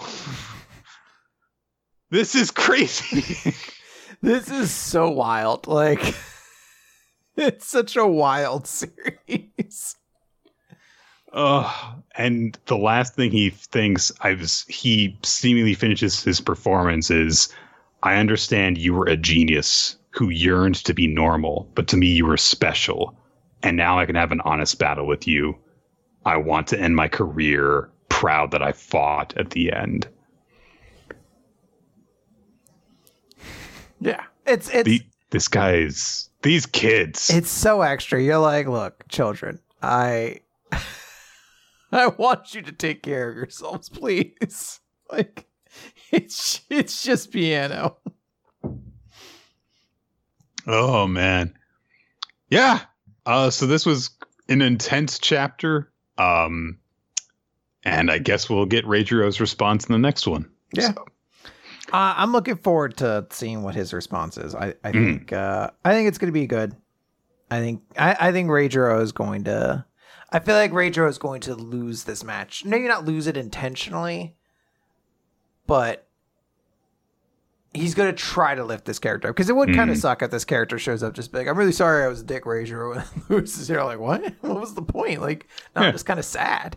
Maybe there can be, maybe Rachel will try and imitate Lucky, whom he loves and respects so much, and try and reach out to this guy instead. That would be very beautiful, actually. Yeah. That would be extremely sweet. And then this series can get even gayer, which would be great. Hell yeah. I love it. Nick, let's talk about Mashal, Magic and Muscle, Chapter 116, Rio Grants et al. And Storming the Castle. Sorry, I stopped and I was like, wait, there's something else there. I can't read it with the font size. So Finn opens the door, thus fulfilling my proclamation last week. Finn didn't need to be MVP last week. He's going to do something big this week. He did. He opened the door and passed out, basically. But Rio Grants catches him and is like, great job. Like, you did great. And Finn is like, I don't deserve praise, like, from a divine visionary. Like, I almost gave up. I almost ditched everybody. I'm a wimp. And Rio Grants is actually very sweet, where he just says, you're human. Every human feels that way. It just takes a man to see it through. So, of course, Finn is very excited. And Rio even says, like, he did better than I thought he was going to. Yes, Mash must have rubbed off on him. And although Rain doesn't say it, he is probably very proud of his brother as well. I do like that Dot just like rushes over and it's like, oh, Finn, you're alive. It's a nice little background thing. Very sweet. He does stop. He's like, wait, hold on. Are you and your brother are on bad terms or something like that? And Finn explains, like, yeah, well, he hasn't really spoken to me since I entered Easton, because my grades have always been poor. I've always kind of been facing expulsion, and he just is kind of disappointed in his clumsy brother. He doesn't expect anything, anything from me. Well, he's so talented, I don't have anything. And Rio's like, well, maybe we can't compare you two, but in any case, today, you're the hero. So very sweet. And then they're like, all right, let's get into this place. There's a joke about, like, as they approach, a bunch of black cats walk by, and Dot's like, that's bad luck. And then one of them runs up and scratches him, and the scratch mark is in the shape of 666. He's like, this is really bad luck. But they make it to the castle. They open it up, and there's, like, a flower garden. And Dot's like, oh, this is great. Like, there's a whole bunch of flowers here. I could play Loves Me Not.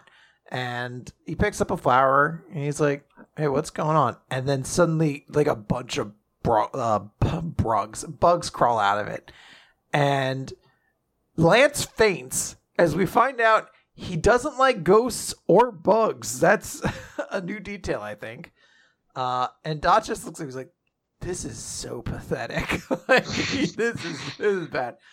Everyone starts fighting, but basically what this amounts to, like, wait, these bugs are sapping our magic power. We have to leave this room. Everybody get out however you can. Everyone for themselves, basically. Dot reaches a wall. He's like, I gotta get out of here, but how can I do it? If only I had something heavy. And he just grabs Lance by the head and slams him face first through the wall. It's such a great moment. Like, I need something hard and heavy to bash the wall down. He just shoves his head through the wall. And he's like, yeah! We did it! Innocent Zero is watching on. He's like, they've made it far, but your progress will come to a halt here. And Lance at this point is no longer paralyzed by bugs, and he's just like, I am going to fucking kill you. And they start fighting, but then someone comes up who's going slide off, off. And who should it be? But I believe Epidem, the poison guy, or the pudding guy. We don't know anything about poison. And he's there, and they're like, holy crap, this guy, he defeated a visionary. There's something off about him. And we cut over, and Telesaster is there as well, and he's sitting on his throne, and we see Finn and Rain are there, and he says, today's going to be fun. And then I forget this Famine. That's his name. Famine is like, I like your glasses to Order Maddle. And he's doing like the little glasses thing, like, ooh, I want your glasses. I'm going to take them. And it looks like they're fighting in a giant circus rink. It's very, very crazy. So we don't get the conclusion, but we can only presume that Rio is going to run into Doom at some point. And then we get kind of an exciting, I don't know why, maybe I'm just a simp for Mashal. I know I'm a simp for Mashal. Let me correct myself. I'm a simp for Mashal. So this moment actually got me kind of hype because stupid little scruffy dude is just like, I can't turn this. He's a goner for sure. If only someone was capable of turning this key. And Lemon shows up and she's like, the cavalry's here. And even like the little dude's like, yeah, and she's like, fuck you. She shouldn't say that. She should just be like, fuck you, you fucking You're dick. worthless. Yeah. I, for some reason, love this moment. Just he's so like, Mash's fiance is here to rescue him. Announcing her entrance like, yeah, I'm here to save everything. Good for you, Lemon. I'm pretty sure we still don't even know if you even have magic at this point. She's just been getting by on, like, she's just been cheating. That'd be the best. Like, Mash has always been like having to figure out these crazy ways to get around it. She's just been cheating the shit out of the system to stay into school. Oh yeah. Yeah, a few nice laughs to be found through the chapter, I would say. I'm looking forward to how a lot of the different notes that we leave off on in that chapter are going to go. But let's head over to the Elusive Samurai, Chapter 71, Sadamune 1335. So Sadamune, decided he was going to just go and kill Tokiyuki at the very moment that he declared who he was and revealed himself. And Sadamune's like really hard on himself, of course, because like, oh my god, he's been hiding in plain sight this whole time. But he freaking leaps up the cliff that Tokiyuki delivered his big speech on, fires an arrow. Fortunately, one of the generals gets in the way, uses a log to block it, and the arrow tears through the entire log, just splits it into splinters. But it gives Tokiyuki a chance to get away. He leaps across a horse and just rides off in what looks like a total panic, which frustrates Kojiro because he calls out, I was like, if you hadn't fled, we could have swarmed him. We could have surrounded Sadamune and taken out this really important commander. And Sadamune is, thinking to himself like, oh my god, it all makes sense that Chojimaru was this prince this whole time because his behavior was so refined. He always looked so determined. Wait, the pattern on his clothes was just the Hojo symbol, but slightly rearranged. The cheek of that little asshole. He's so angry about it. As he chases after Tokiyuki, he observes that his horsemanship has improved significantly since they had their dog hunting battle. But he gets to himself like, look, it's always felt kind of weird that I was dealing with a child and focusing on him. So I wasn't really taking him seriously. I was repeatedly overlooking him. I can't make any excuses anymore to Takauji-sama. He told me to find the remaining Hojo. This isn't just a child. You could become a lord who shakes the land. I must kill you. And we get this big Nanbokucho tag thing with this really cool image of the two of them arranged almost in like a dance. They're stylized with this arrow flying between them. It looks really cool. Some people are panicking because Tokiyuki and Sadamune are far ahead of them. They can't interfere. But Yorishige says, no, it's fine. Tokiyuki is thrilled. He's being chased. No one's better at being chased than him. And of course, Tokiyuki is getting really excited from this chasing battle.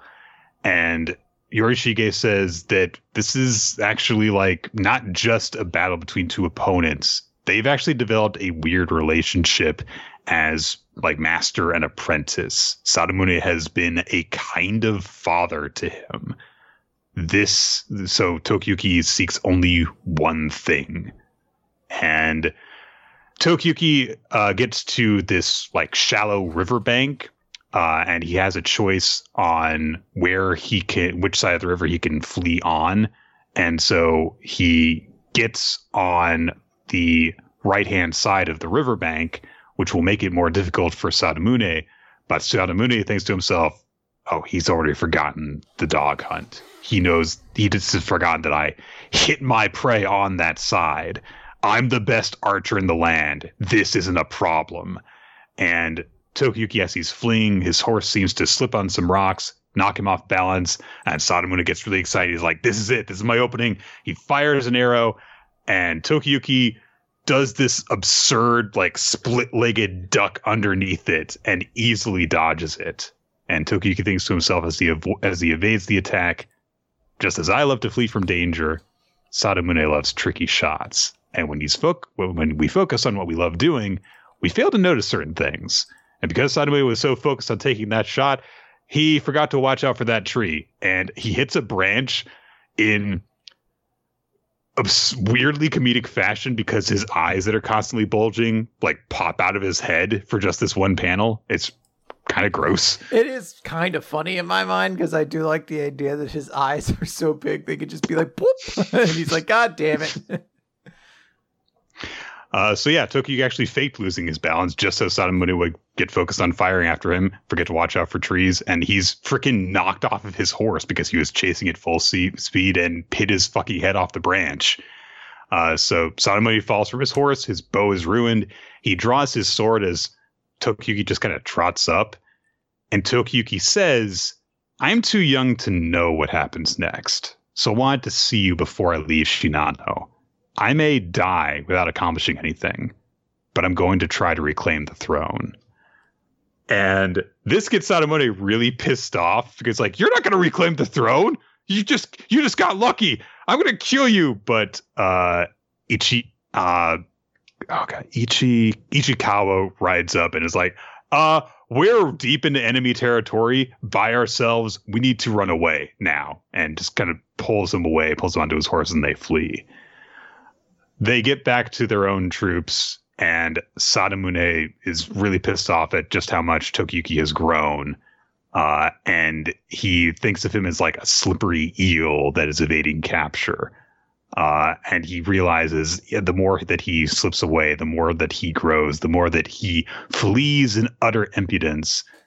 As someone who can neither flee nor rule, I envy you that. So keep eluding me, Hojo Tokiyuki. Keep flying until I shoot you from the sky.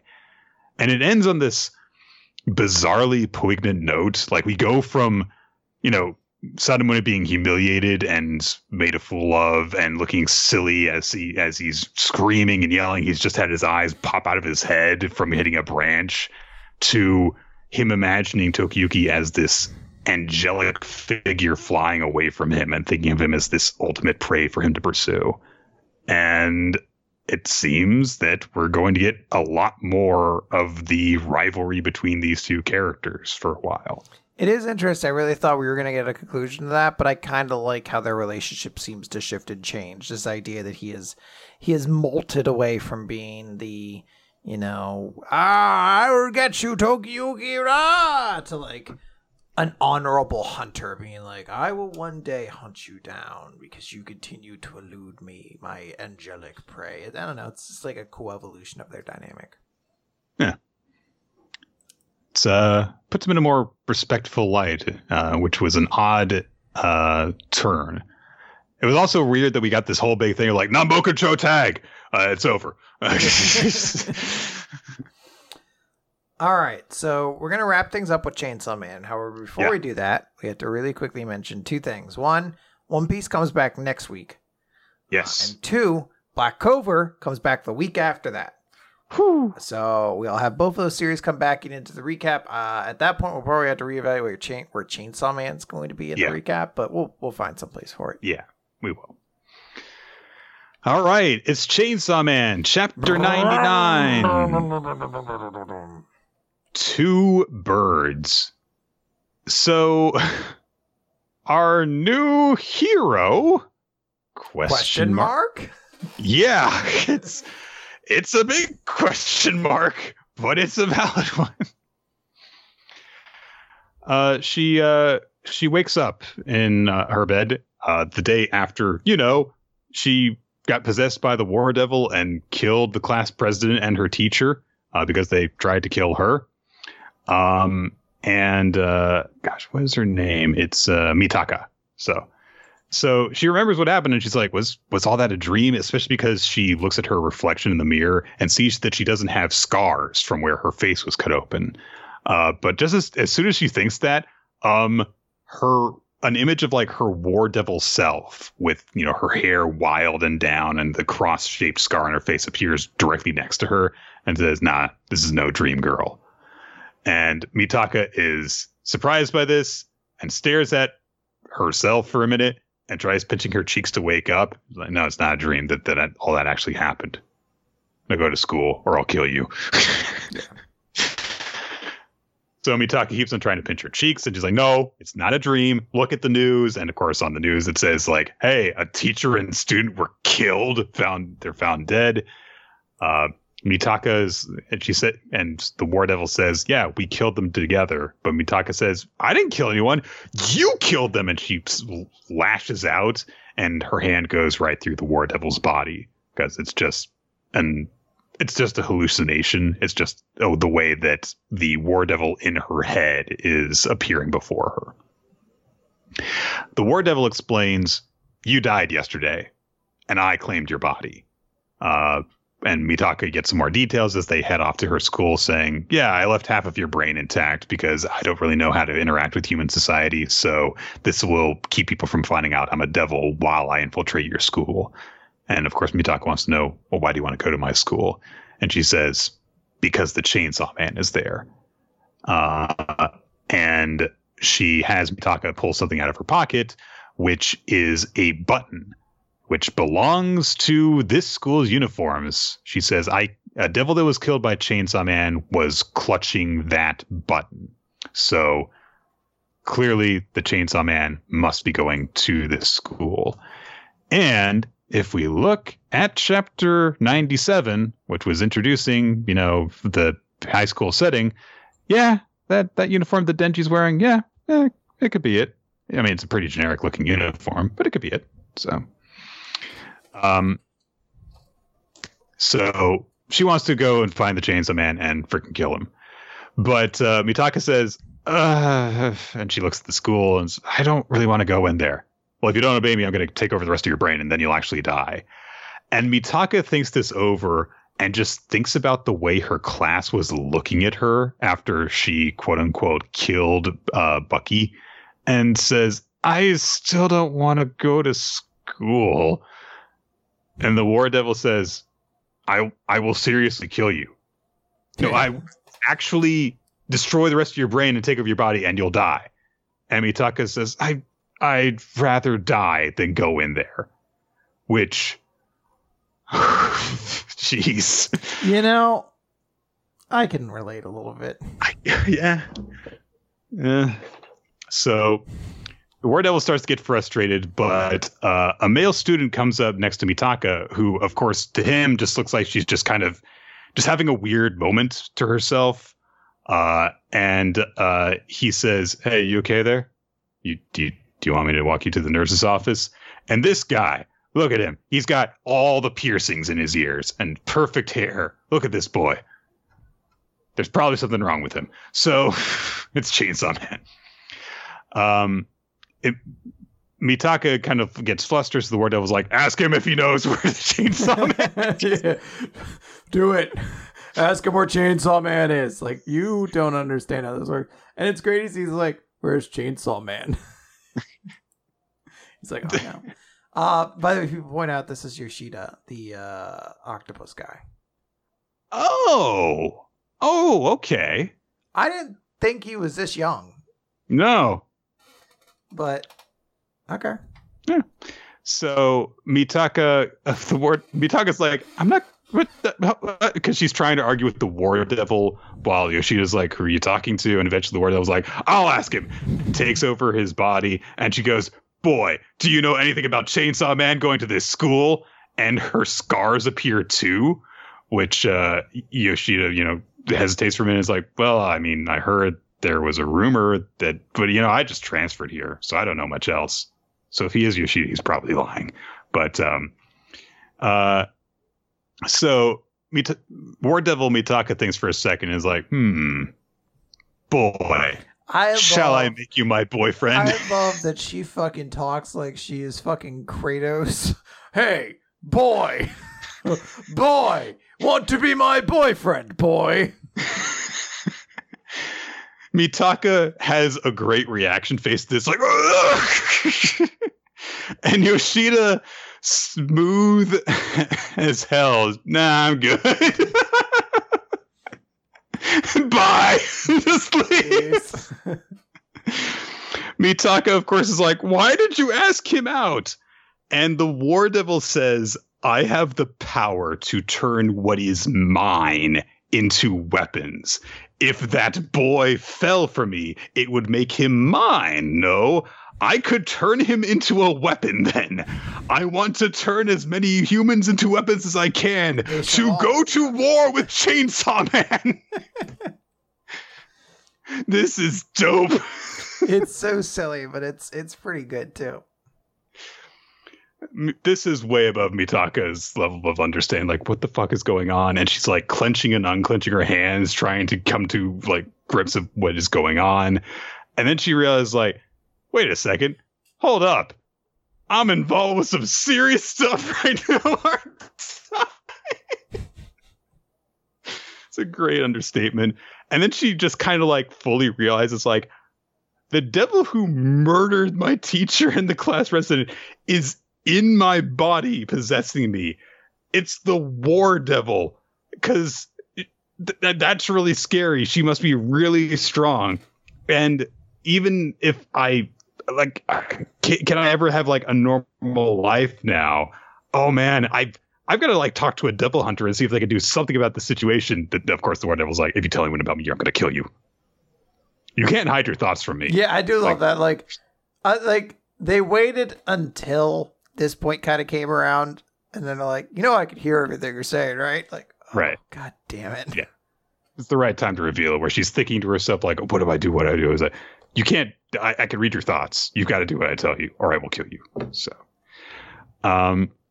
So the War Devil proclaims, we're going to join the Devil Hunter Club to find Chainsaw Man. If we can beat Chainsaw Man, I'll return your body. And Mitaka doesn't really have a choice but to agree with this person who has no reason to tell her the truth, of course. So they go to the Devil Hunter Club tryouts. This is so weird. So there's some guy who's like really pumped up, is like, we're going to patrol the city for devils in groups of 3. This is your induction ceremony test. You've got a week to bring back a dead devil. If you can kill a devil, we'll let you in the club for killing devils. And they get divided up, I guess, randomly by the existing club. And Mitaka winds up on a team with Yoshida and with a girl who's got short hair and glasses. And she's like, what the fuck?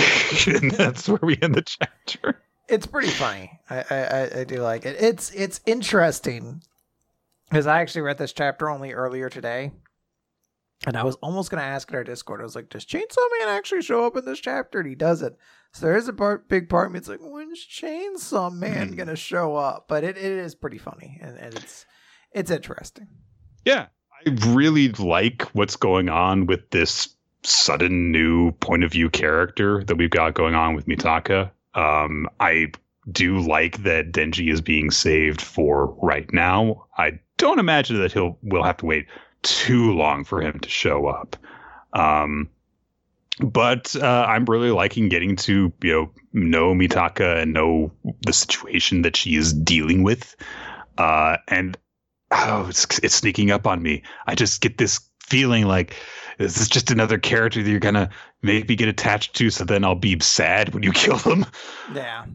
Honestly, I would kind of like it if we just like had, this be the introduction of like a long-term major supporting character instead. But we'll see how it works out. Yeah, I think we're going to. All right. That's it. That's it. Let's wrap this up. Let's go home, Nick. Okay. So to go home, we've got to name our favorite chapter of the week and MVP. So let's do that. Yeah, mine's going to be pretty easy this week because there was one chapter that really stood out and the rest of them were fairly good, but one chapter really stood out, and that is Undead Unluck and then Billy. Both of those felt like easy slam dunks. It was a really, really cool reveal. Yeah. I am going to go with. Let me just double check it real quick. I am also going to go with Undead Unluck, but I'm going to go with Sadamune for my character. I can agree with that. There was a lot of different stuff we saw from him, comedic stuff, but then also the very, more almost romanticized version of it. Like, oh, this is, the eternal chase that's going on. It's, yeah. Good stuff. The audience, by the way, picked Billy as her character of the week, but Akane Banashi as the chapter of the week, which I could totally understand.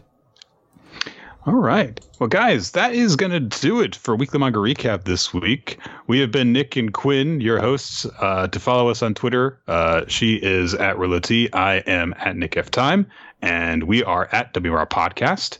And follow us for updates for when the show starts, because we record generally around 7:30 Eastern time on Wednesday evenings. But to stay updated on when exactly the show goes live, follow us on Twitter or join the Discord server. Also, the Discord server has great conversations between our wonderful community.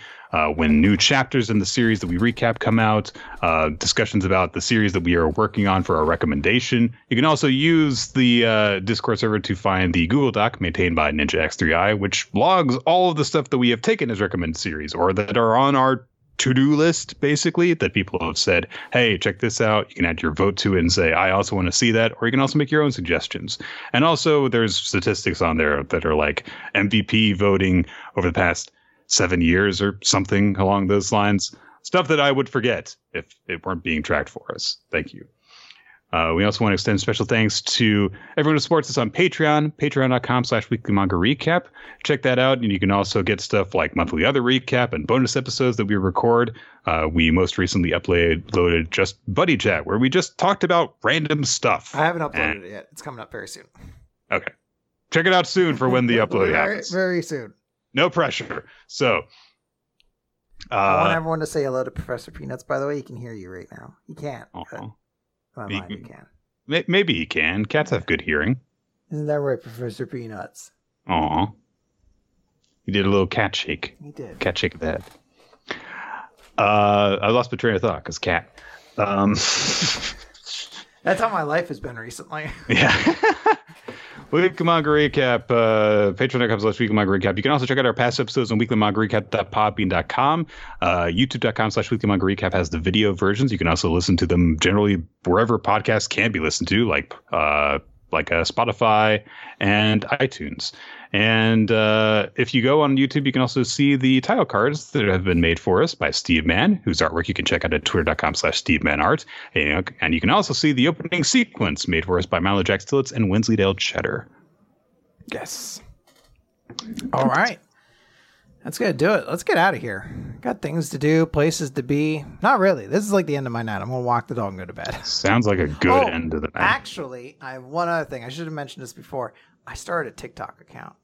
Yes. Yeah, I now review books that I'm reading on TikTok, so you can find it at Quinn Spades on TikTok, and I'm bad at it, so not that. But I read a book about a blob boy. It's about a lot of people, but like there's 6 like kid characters, and one of them's a blob boy, and he's the greatest character I've ever seen, and I would die for him. And I know people don't have the context; they haven't read the book or anything like that, but I just need you to know that I would die for Chauncey the blob boy. So. Just keep that in mind. And that's how we're going to end our manga podcast episode. Chauncey the Blob Boy. All right. Excellent. That'll be the title of the episode for people being like, what? Like the episode's done. Where's the stupid title?